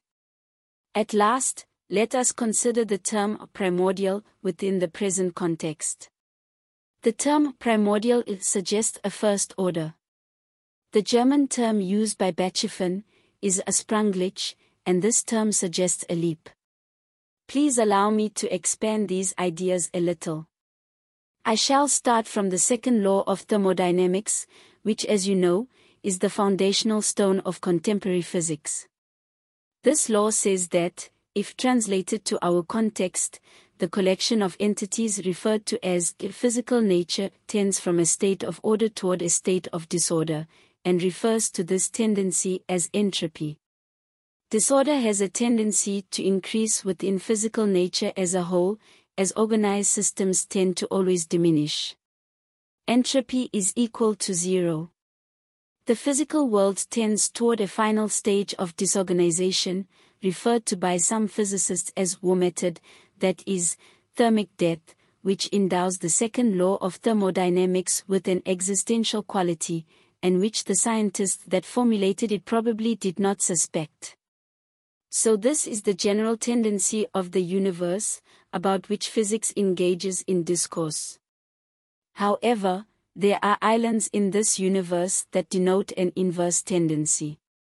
On these islands that are opposed to the general tendency, on these reactionary islands, if looked at from a universal perspective, disorder diminishes and order increases. Entropy can be conceived as the universe's measure of time. Time signifies an increase of entropy. On the islands that I am talking about, time runs inversely. As the physical universe as a whole deforms, these islands inform. The increase of information is the opposite of entropy, it is, as it is commonly referred to today, negentropy. The science that deals with this negentropy, with this reactionary tendency of the second law of thermodynamics, is called cybernetics, from the Greek root kybernetes, to drive a rudder. In other words, the science of cybernetics studies phenomena that are opposite to the general tendency in nature. For example, if a cube of salt crystallizes from a solution, this leap, this primordial event, is what cybernetics studies in its aspect of increased information. So now it must be obvious to you that at the present stage of our argument, increased information and linguistic discourse are very similar terms, and that basically, cybernetics studies this aspect of language. From the point of view of cybernetics, all of this tendency that is contrary to the second law of thermodynamics, this entire negentropic tendency, is an articulating tendency. Articulation is the opposing tendency to what I have referred to a while ago as unarticulated lived experience. As the proper name articulates the lived experience, it opposes itself to experience, and that initiates the predicating movement called conversation, which is the negentropy of what we may vaguely call life. Conversation is the negation of life as a set of raw lived experiences. Man as a conservative being, as a thinking being, is opposed to raw lived experiences, and it is in this sense that we may say that within man, conceived in this way, information increases. In this opposition of man against the entropic set from which he leapt, resides human dignity. Language, as a set of conversations that tend toward an increase of information, is the negative answer to entropy. Man, as a participant of language, is a type of being that says no to the world from which it emerged, and it is via this no that the world is forced to establish itself within situations of reality, that is, situations of increased information. Man is primordially a sprunglich, a being that negates entropy, that negates increasing disorder. Given, however, that entropy is a universal tendency, all of this is the same as saying that man is an absurd being. Let us return to Bachifen's definition of myth, which is our topic.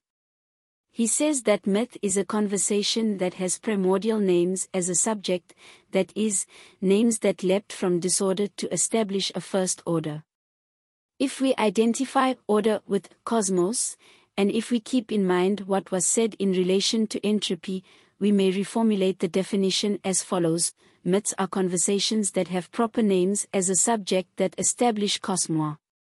What is order and what is cosmos? It is a regulated whole.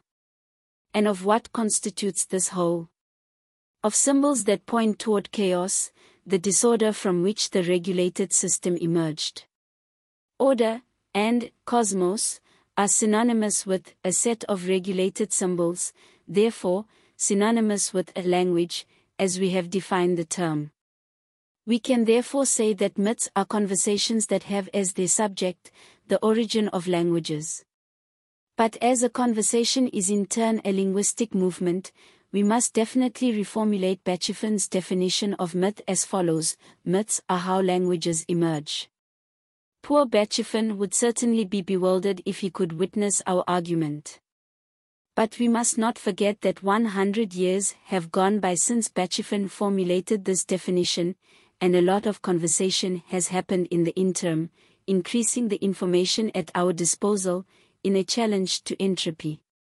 Therefore, let us step over our scruples for having distorted Bachifen, and let us proceed with the argument. So let us frame it within last Friday's considerations.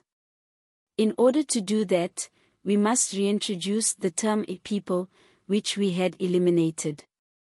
I shall say that a people is the collection of participants of a conversation established by one or more myths. We must, therefore, invert Bachifen's thought. For him, the people are a metaphysical fundament from which myth emerges. Thus, he reveals himself to be particularly romantic, and in this sense, nationalistic. However, we should say that it is myth that establishes a people. Let us repeat Bachifen's definition: myth is the exegesis of symbols that articulate the primordial lived experience of a people. Our argument forces us to say the following: myth is the exegesis of symbols that articulate primordial lived experiences in the form of a people. Let us take as an example the already over-discussed Andamanese culture. The myth of the, let us say, sweet potato happened in illo tempore, that is, outside of time. There was a symbol, a proper name, which articulated a primordial lived experience called sweet potato. The exegesis of this symbol, which is the myth of the sweet potato, established an order, a cosmos, a language, which is the Andamanese order, cosmos, language. And as it established this order, this cosmos, this language, it established a people. It is completely meaningless to say that there must have been a people who articulated this myth. In order to be able to articulate it, they must have had a language at their disposal, which in turn must have been established by a myth, and then we are in a classic regression to infinity. As intellectually unsatisfactory as this may be, and as much as we may intellectually rebel against this barrier established by the term primordial, we must content ourselves with myth as the spark of both reality and people. The term primordial is a borderline term. It is of no use to wish to go beyond this term. We would only manage to push the origin further into the bottomless pit of the unarticulated, but we would never be able to go beyond the origin. Given the myths that established our civilization, it nurtures faith in a reality that anteceded the origin of the Endermanese myth. This is faith in what we could call historicism. For us, there was something before the myth of the sweet potato, for example, Darwinian evolution. For us, the myth of the sweet potato is a phenomenon framed within a process. Which is equivalent to say that, for us, the myth of the sweet potato is not a myth. However, for the Endermanese the world emerged with the sweet potato, as it did for us, for example, from a decisive thermonuclear explosion. For the Endermanese, the question, what was there before the sweet potato, is meaningless, just as it is meaningless for us to ask, what was there before the Big Bang? This is because for the Endermanese, the sweet potato is a myth, and for us, physics is a myth, and myth is what establishes a cosmos. Our existential projects are realizations of virtualities established by myths. The Endermanese realizes himself in function of the sweet potato myth. We realize ourselves in function of a multiplicity of myths. The difference between a primitive culture and, let us say, a complex civilization, resides in this: the Endermanese have few myths at their disposal in order to realize themselves, and we have relatively many at our disposal. We are freer beings, because we have more choices at our disposal. However, at the current stage of our argument, we could specify this difference better. The Endermanese myths established a language whose conversation is relatively impoverished, if compared with the conversations that languages established by our myths allow. For example, the fact that the Endermanese conversation resulted in a single instrument, the bow, while ours resulted in a multiplicity of instruments, is explainable by the relative simplicity of the structure of the Endermanese language. What we call Endermanese thought is a relatively simpler process than our own. Nevertheless, it is just as much a cosmic process as ours. The exegesis of symbols that articulate primordial lived experiences results in an order that is just as universal in Endermanese as it is in our languages. Effectively, Western civilization could be framed within the Endermanese world, just as easily as Endermanese culture could be framed within our world. The sweet potato myth explicates everything, including Western civilization, as long as it erupts into Endermanese culture. Our myths explicate everything, including Endermanese culture, as long as it presents itself to us. This universal all-encompassing quality of every language is what allows for translations between languages. Languages are regulated systems of symbols that signify, each on their own, the totality of articulable virtualities.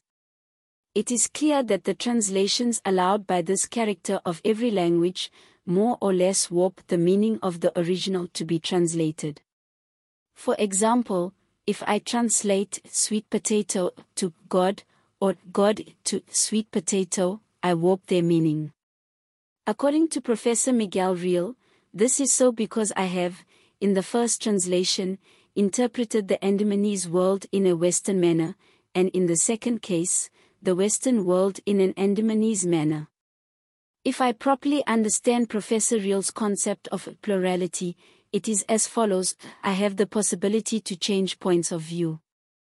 Or, in order to use Professor Hegenberg's terminology, I could use the Endermanese language as an object language of our languages, or I could use the Endermanese language as a meta-language, when our own languages become object languages. However, I ask myself if this possibility really does exist, especially in the exemplified case. I ask myself if the Endermanese are really able to interpret their culture from a Western perspective, if they are really able to use our language as meta-language to interpret theirs. I believe that if they do it, the Endermanese will lose faith in their myth and will no longer be Endermanese in the process.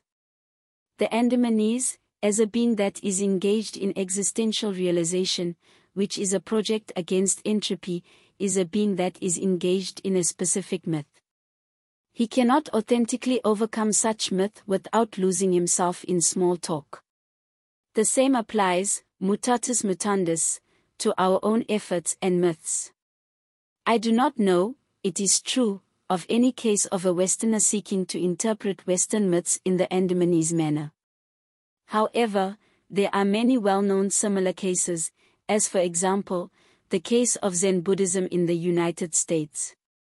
And this attempt to leap out of the myths that established our world, and ourselves as thinking beings within a specific set of languages, seems to me to bear the stamp of inauthenticity.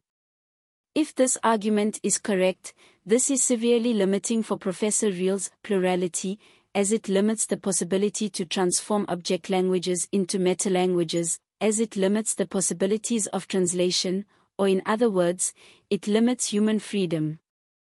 If I am correct, we are beings who are severely limited by the myths that established our worlds and us. In this sense, I would like to once again mention the image used in the last exposition, of the masks at our disposal, and of the roles that we are called upon to act on stage, and the rebellion against it, which to me, seems frustrated.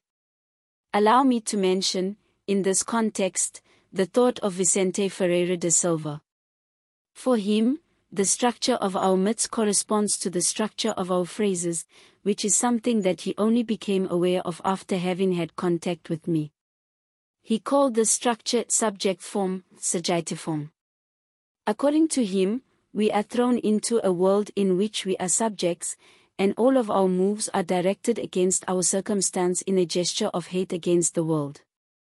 Due to this hatred that we nurture for the world is transformed into a manipulable, and therefore, annihilable object. The structure of our myth will have been realized, when the world we hate has been entirely manipulated, therefore, when that stage our myths call, the fullness of times, has been reached. This eschatological and paradisiac stage is about to be reached, by two of the more developed societies, the Soviet Union and the United States. Vicente Ferreira da Silva fought desperately against this tendency in our society, thinking that maybe we would be able to break the fence that our myths established around us, which he identified as Christianity. He sought openings toward other myths, for example, from Olympic Greece, or Africa, or ancient Germany. But he knew, intimately, of the failure of his attempts, hence, his pessimism. I believe that this type of thought is in a vice at its base. It disconsiders, or does not know, the negentropic tendency of every language, such as it was sparked by the myth, or myths, that established them and which tend to increase the informative content of languages.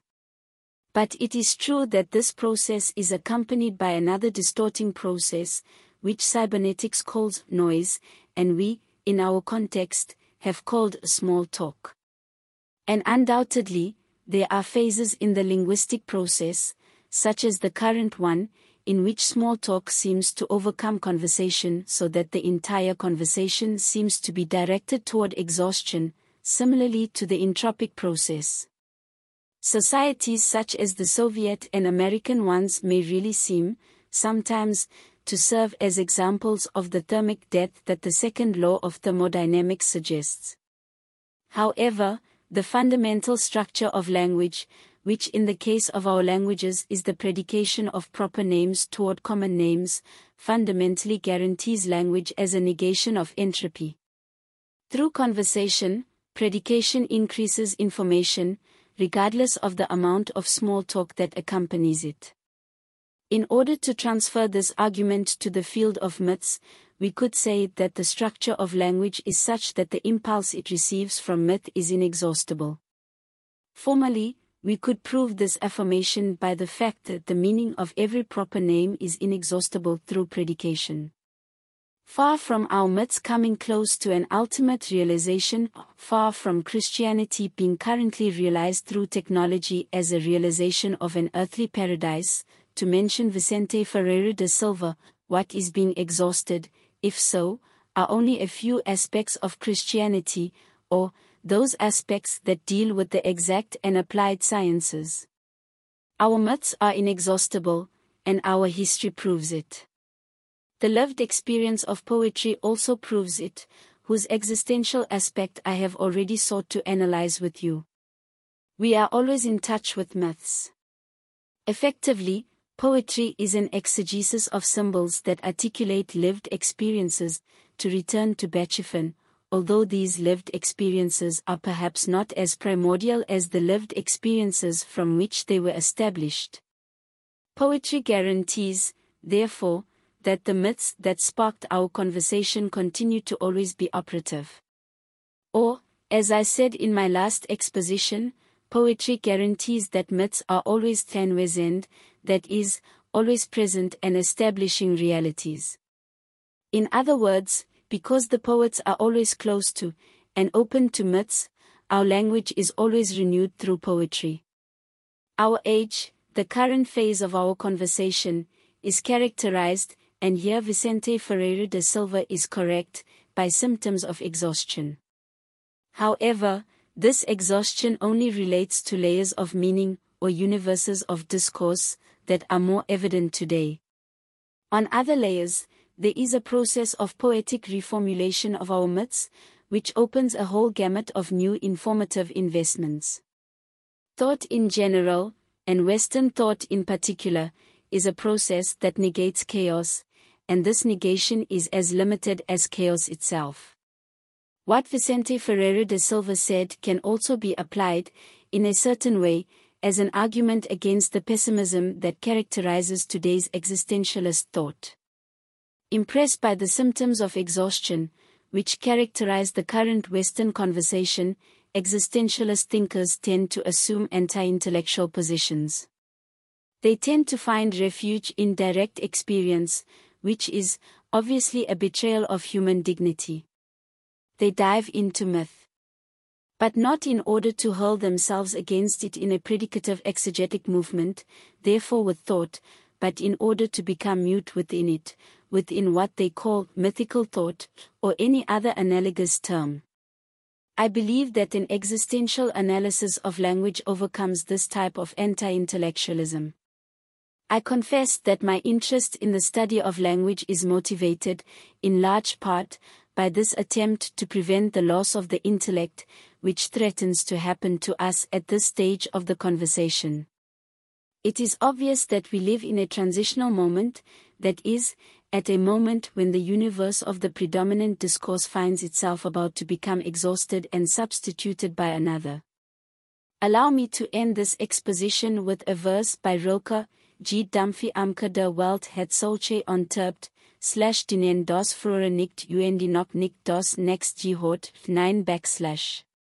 Translation: each sluggish revolution of the world leaves its dispossessed heirs neither of things past nor of those impending. 10. The verb.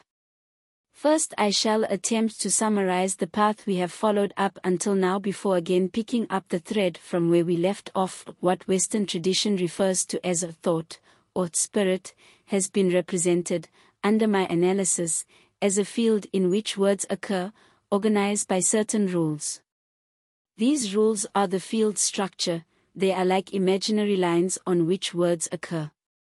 We may distinguish roughly three types of fields, that is, three structures on which words occur: the fusional, or inflective, the agglutinative, and the isolating ones. In the fusional field, words occur within structures called phrases, which have a predicative form, that is, a gestalt called project. If we consider this type of phrase a little closer, we can see that it consists of three groups of words. The first group forms around a name and is called a subject, the second forms around a verb and is called a predicate, and the third also forms around a name and is called object. Names and verbs are like the building blocks of the phrase, and the remaining words are like mortar. In order to distinguish building blocks from mortar, we can say that names and verbs are referent words, and that the rest are structural words, or since the structure of our field is called logic, they are logical words. The phrase is a project that projects verbs from names to names through a predicating slope called discourse. At the summit of every discourse there is a proper name, which is the first subject of every discourse. The remaining names that occur in the discourse are common names. Common names result from the predication of proper names and refer to these. The meanings of common names are proper names, and it is in this sense that they are referent words. Proper names refer to something that is prelinguistic, which we may refer to by any term, for example, lived experience, or becoming, or nothingness. In order to frame my argument within the body of existential philosophy, I have decided to call what proper names refer to as nothingness. The meaning of proper names is nothingness, and it is in this sense that proper names are referent words. Verbs establish relations between names, that is, they establish what neopositivism refers to as Sachverhalt, objective relation, and which existentialism refers to as Bewandtnis, actual situation. The meaning of verbs is the situation, and it is in this sense that they are referent words. It is as if logical words were the detritus of verbs that refer to already established situations. Therefore, they guarantee the discursive flux since they join phrases to one another in chain links called arguments. They are not, in this sense, referent words. All words are symbols, entities that signify something, point to something, and substitute something. Words are symbols of the discourse, verbs are symbols of the situations established by discourse, common names are symbols of proper names, and proper names are symbols of nothingness. The collection of all symbols is called language. Thought, the field in which languages occur, is signifying. Several types of phrases can occur within this signifying field. Phrases that consist of verbs that establish names within discursive situations will be called correct phrases. Phrases that contain verbs that establish names within situations, whose continuous discourse leads toward a non-discursive situation and therefore force an end to the discourse, will be called incorrect. Lastly, phrases occur in which verbs do not establish names in situations, and these will be called meaningless. Discourse could be understood as the process that distinguishes between phrases that are correct and phrases that are incorrect, thereby eliminating the incorrect ones. Meaningless phrases are not really part of the discourse since they infringe upon the rules of the field in one way or another. They are not proper thoughts, but are what logic and cybernetics refer to as noise, and existentialism as small talk. As a process to eliminate noise, discourse can be considered as an informative process that is opposed to entropy.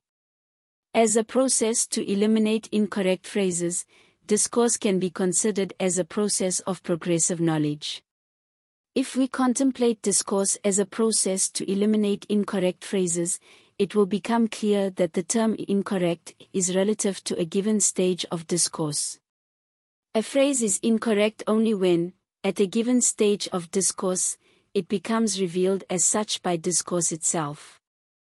At a given moment of discourse, all discourse phrases are correct, in the sense of lending themselves to be discoursed. There are phrases that are eliminated very quickly from discourse, and these can be referred to as obviously incorrect. There are others that demanded, if looked at historically, complex arguments in order to be eliminated. And there are others that continue to be discoursed. These are called correct phrases until they can be eliminated as being incorrect. The tendency of the discourse is to discourse correct phrases until they are revealed as being incorrect.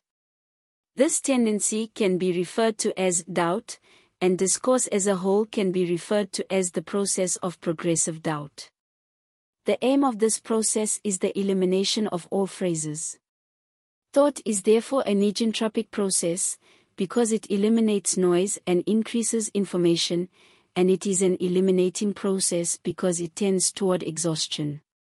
In short, thought is a negating and negative process. What thought negates is the nothingness that proper names signify. Thought is a process that negates nothingness. The individual correct phrases, which in their totality amount to the body of the discourse at a given moment, are the individual stages of this negation of nothingness. Every individual correct phrase establishes, within this negation, a situation of reality, and as a whole, that is, as the discourse of a given moment, they establish a cosmos. I shall call reality the collection of all the situations established by correct phrases. Reality becomes a discourse. Our reality is different from the reality of the Andamanese discourse, and different from the reality of the 19th century. It is different from the Andamanese reality because our phrases establish situations with different structures. And it is different from the 19th century reality because several phrases have been eliminated as incorrect by our discourse. Another aspect of the same process is that phrases establish selves. Selves are like imaginary points where phrases crisscross within the field of thought. We can conceive thought as the field in which phrases cross through selves, or, mutatis mutandis, as the field in which selves are linked by phrases. In this aspect, thought reveals itself as a conversation between selves. It becomes a concept relative to conversation, that is, I am because I think, or I am as I am because I converse as I converse. In other words, I realize myself conversing. If I bring together both aspects of discourse synthetically, I can say that I am because I realize a cosmos in conversation with other selves. In other words, I am here as a negation of nothingness, and I find myself as I find myself in a circumstance that consists of situations that negate nothingness. Seen through this prism, nothingness is synonymous with death, because death is for me what nothingness is for the proper name, that is, the ulterior meaning. I am here as a negation of death, and it is in conversing that I negate death. Conversation is my negating answer to death. Conversation is my immortality. Death, being the ulterior meaning of the self, is, under this aspect, the existential aspect, the spring that propels discourse. To reformulate, discourse, if looked at formally, starts at the proper name, which signifies nothingness, and if looked at existentially, starts at the self, which signifies death. In sum, proper names are confused with selves and objectivism is confused with subjectivism. Thought, as the field in which phrases that establish situations of reality and selves occur, that is, as a field that negates nothings, can be compared to a fluvial system that springs from several sources, brings together these tributary influences into several rivers and ramifies the course of these rivers into several branches. I have called the sources myths, the force that makes them spring poetry, the tributary influences verse, the several rivers prosifying critique, and the several branches arguments. Myths are the way in which proper names originally appear within thought. These proper names, established by the poetic force of myths, are the subject to be conversed. They are the culminating point from which the slope of discourse starts. Proper names established in myth are what is doubted. Doubt starts at mythical proper names and realizes itself through their progressive predication. The consequences of doubt in myths are on one hand a cosmos and on the other, selves. Proper names, which appear in myths, vibrate in sympathy with the nothingness from which they emerged and which they signify. This vibration is what we call truth. In other words, truth is the relation between the proper name that appears in myth and what the proper name signifies.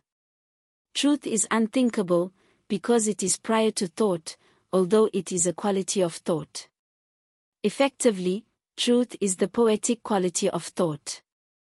The results of the first predication of these proper names that appear in myths are phrases called verses. Verses are phrases that have a subject for a primordial proper name established by a myth. Verse is an original phrase, and in this sense, real, because it is in sympathetic vibration with the articulated note. Truth and originality are therefore synonyms. Doubt, as the slope of the discourse, submits these original and truthful phrases to a progressive critique by transforming them into correct phrases with the intent of eliminating them as incorrect phrases. Some verses can be quickly eliminated by critique, and the conversion of verse into prose demonstrates that these verses are not original. Critique can prove the inauthenticity of the verse, that is, its falseness. Lack of originality is synonymous with falseness. False verses do not give origin to discourse in the strict sense of the term. Other verses cannot be exhausted so quickly. These are the ones that spring from authentic myths. The authenticity of a verse can be measured by the extension of the discourse that it initiates. Given the continuity of the discourse, some verses have, up until now, been revealed as inexhaustible.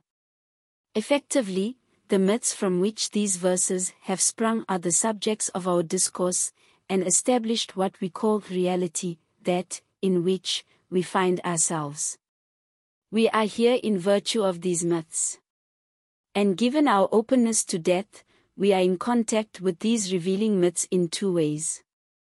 Through the discursive method, since myths have established our reality, and through the introspective method, since myths are and present in our vacuity called death. The introspective method, which is a dive into our vacuity, is poetry. Through poetry we come into immediate contact with the myths that have established us. Through poetry we regain contact with the truth. Myth always re-establishes itself within the solitude where we face death. Through poetry we re-establish contact with our sources. Our reality is absurd, in the literal meaning of the term, that is, distant from the roots. In the loneliness of poetry we rediscover our roots and overcome the absurd. In this context I draw your attention to the concept of music in the body of Schopenhauer's thought. I shall return later to this concept.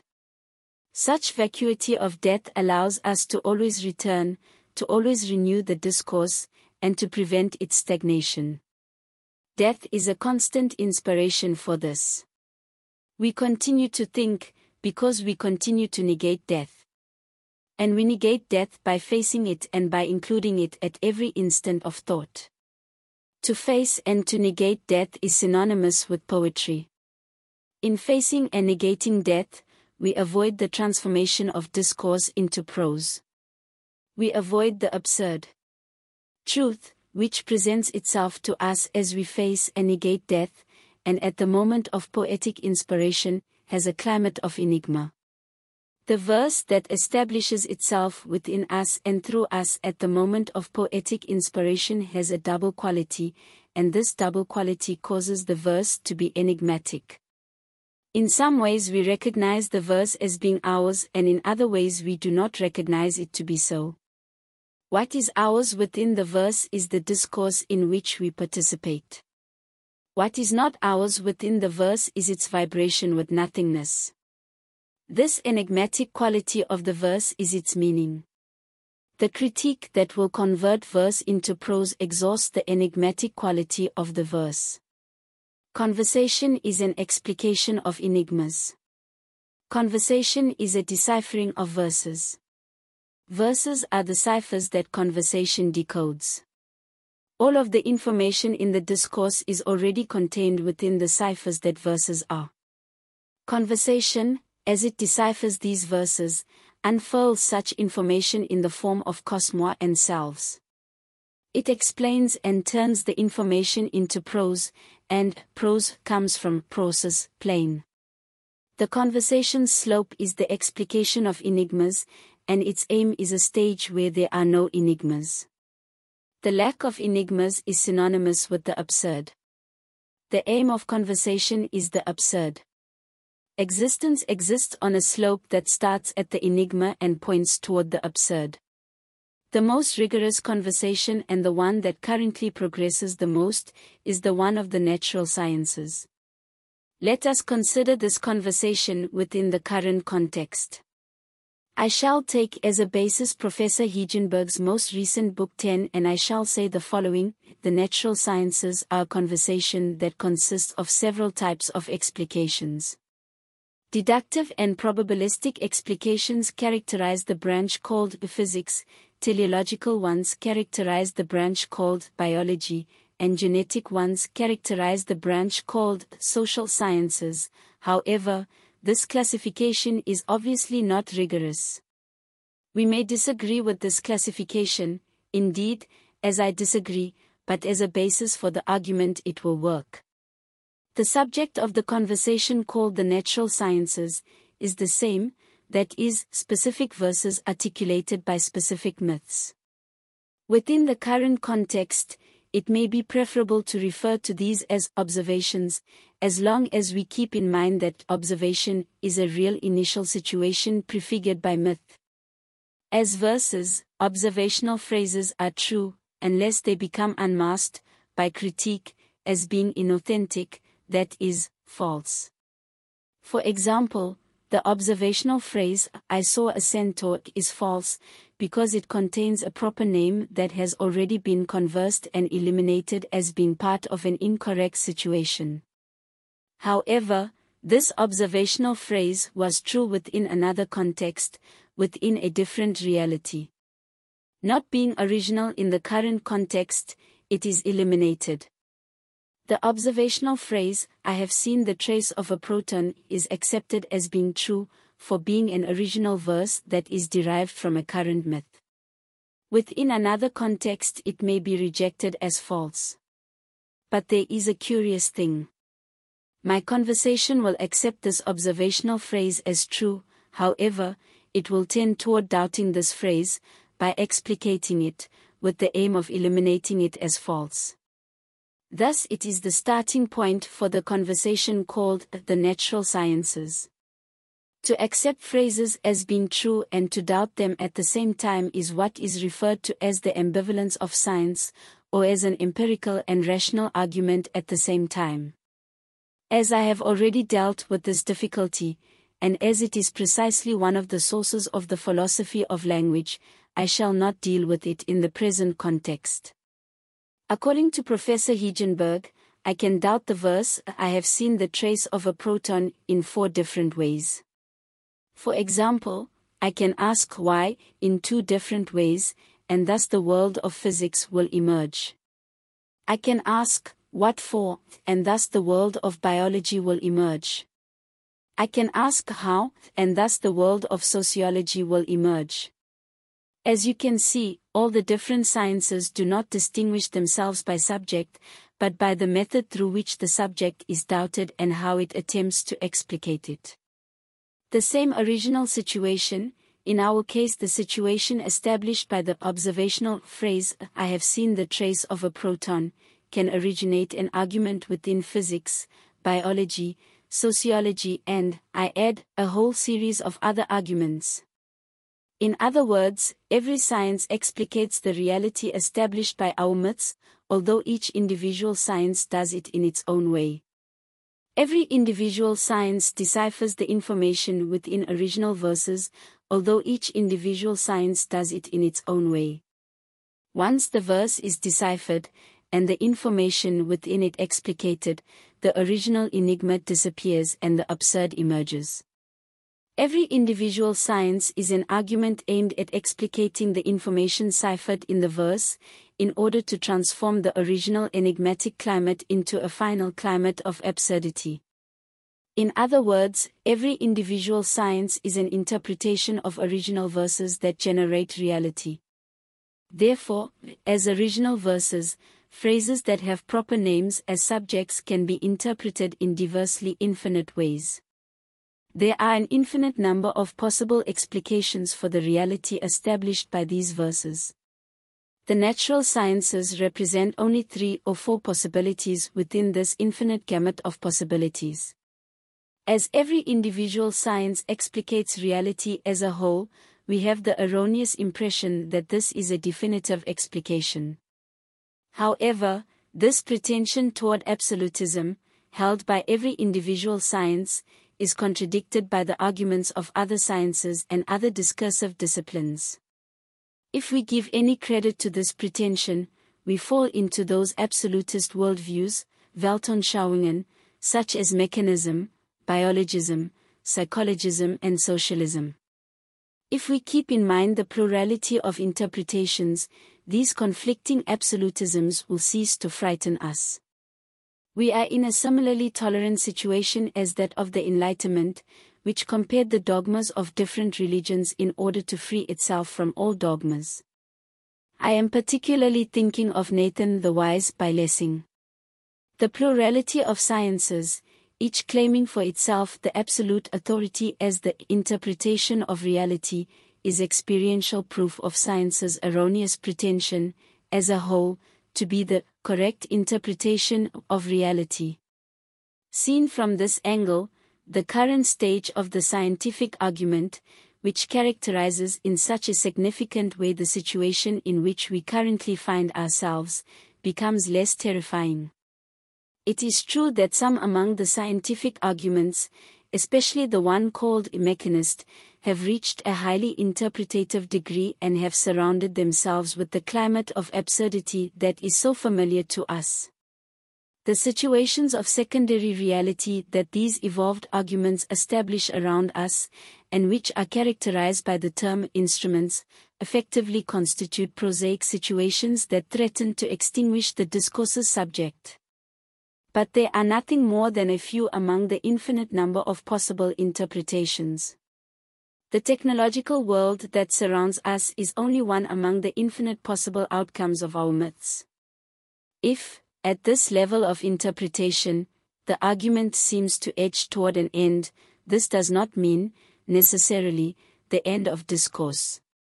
It only means that the natural sciences, as an argument to explicate and interpret our reality, have a tendency to wane its existential interest and that this interest tends to transfer to other interpretative levels. We are at a stage of our discourse where there is a transfer of interest. It is obvious that this transfer of interest causes a transvaluation of values. The dilemma of our situation resides in the fact that traditional values are almost emptied out, without having until now managed to exchange them for others. However, the inexhaustibility of our originating myths and our possibility to always come into contact with them through poetry seems to guarantee that the transfer may happen. I do not intend, with these considerations, to deny the dramatic quality of the moment. It is obvious that the present moment demands from each one of us a painful expansion of consciousness, since it demands from each one of us a confrontation with death at every instant. What I intend is to simply show why the desperate pessimism of existentialist thinkers seems unjustified to me. Existentialism is a stage within that discourse referred to as Western civilization, conditioned by the climate of absurdity that surrounds the advanced arguments of the natural sciences and their instruments. But I believe it to be a stage that can be overcome, and which is, effectively, on its way to being overcome. The confluence that currently delineates between the formal philosophy of language and existential philosophy, which in the end, is also a conscious philosophy of language, represents in my view, one of the most promising symptoms of this possible overcoming. You will have noticed that I have dedicated this lecture to a summary of all the positions until now adopted. I have not kept the promise to consider Schopenhauer, and I leave this discussion to future opportunities. Effectively, I have reached today in my argument, a culminating point. I consider the very basis of my thought to have been exposed. In the following lectures of this course I propose the application of these bases to the reality referred to as the history of thought. I propose, in other words, that we start from now on the discussion of our thought made concrete. As a first step, I propose a discussion of Jewish thought, and the way in which it continues to act today, as a force that molds our reality and us.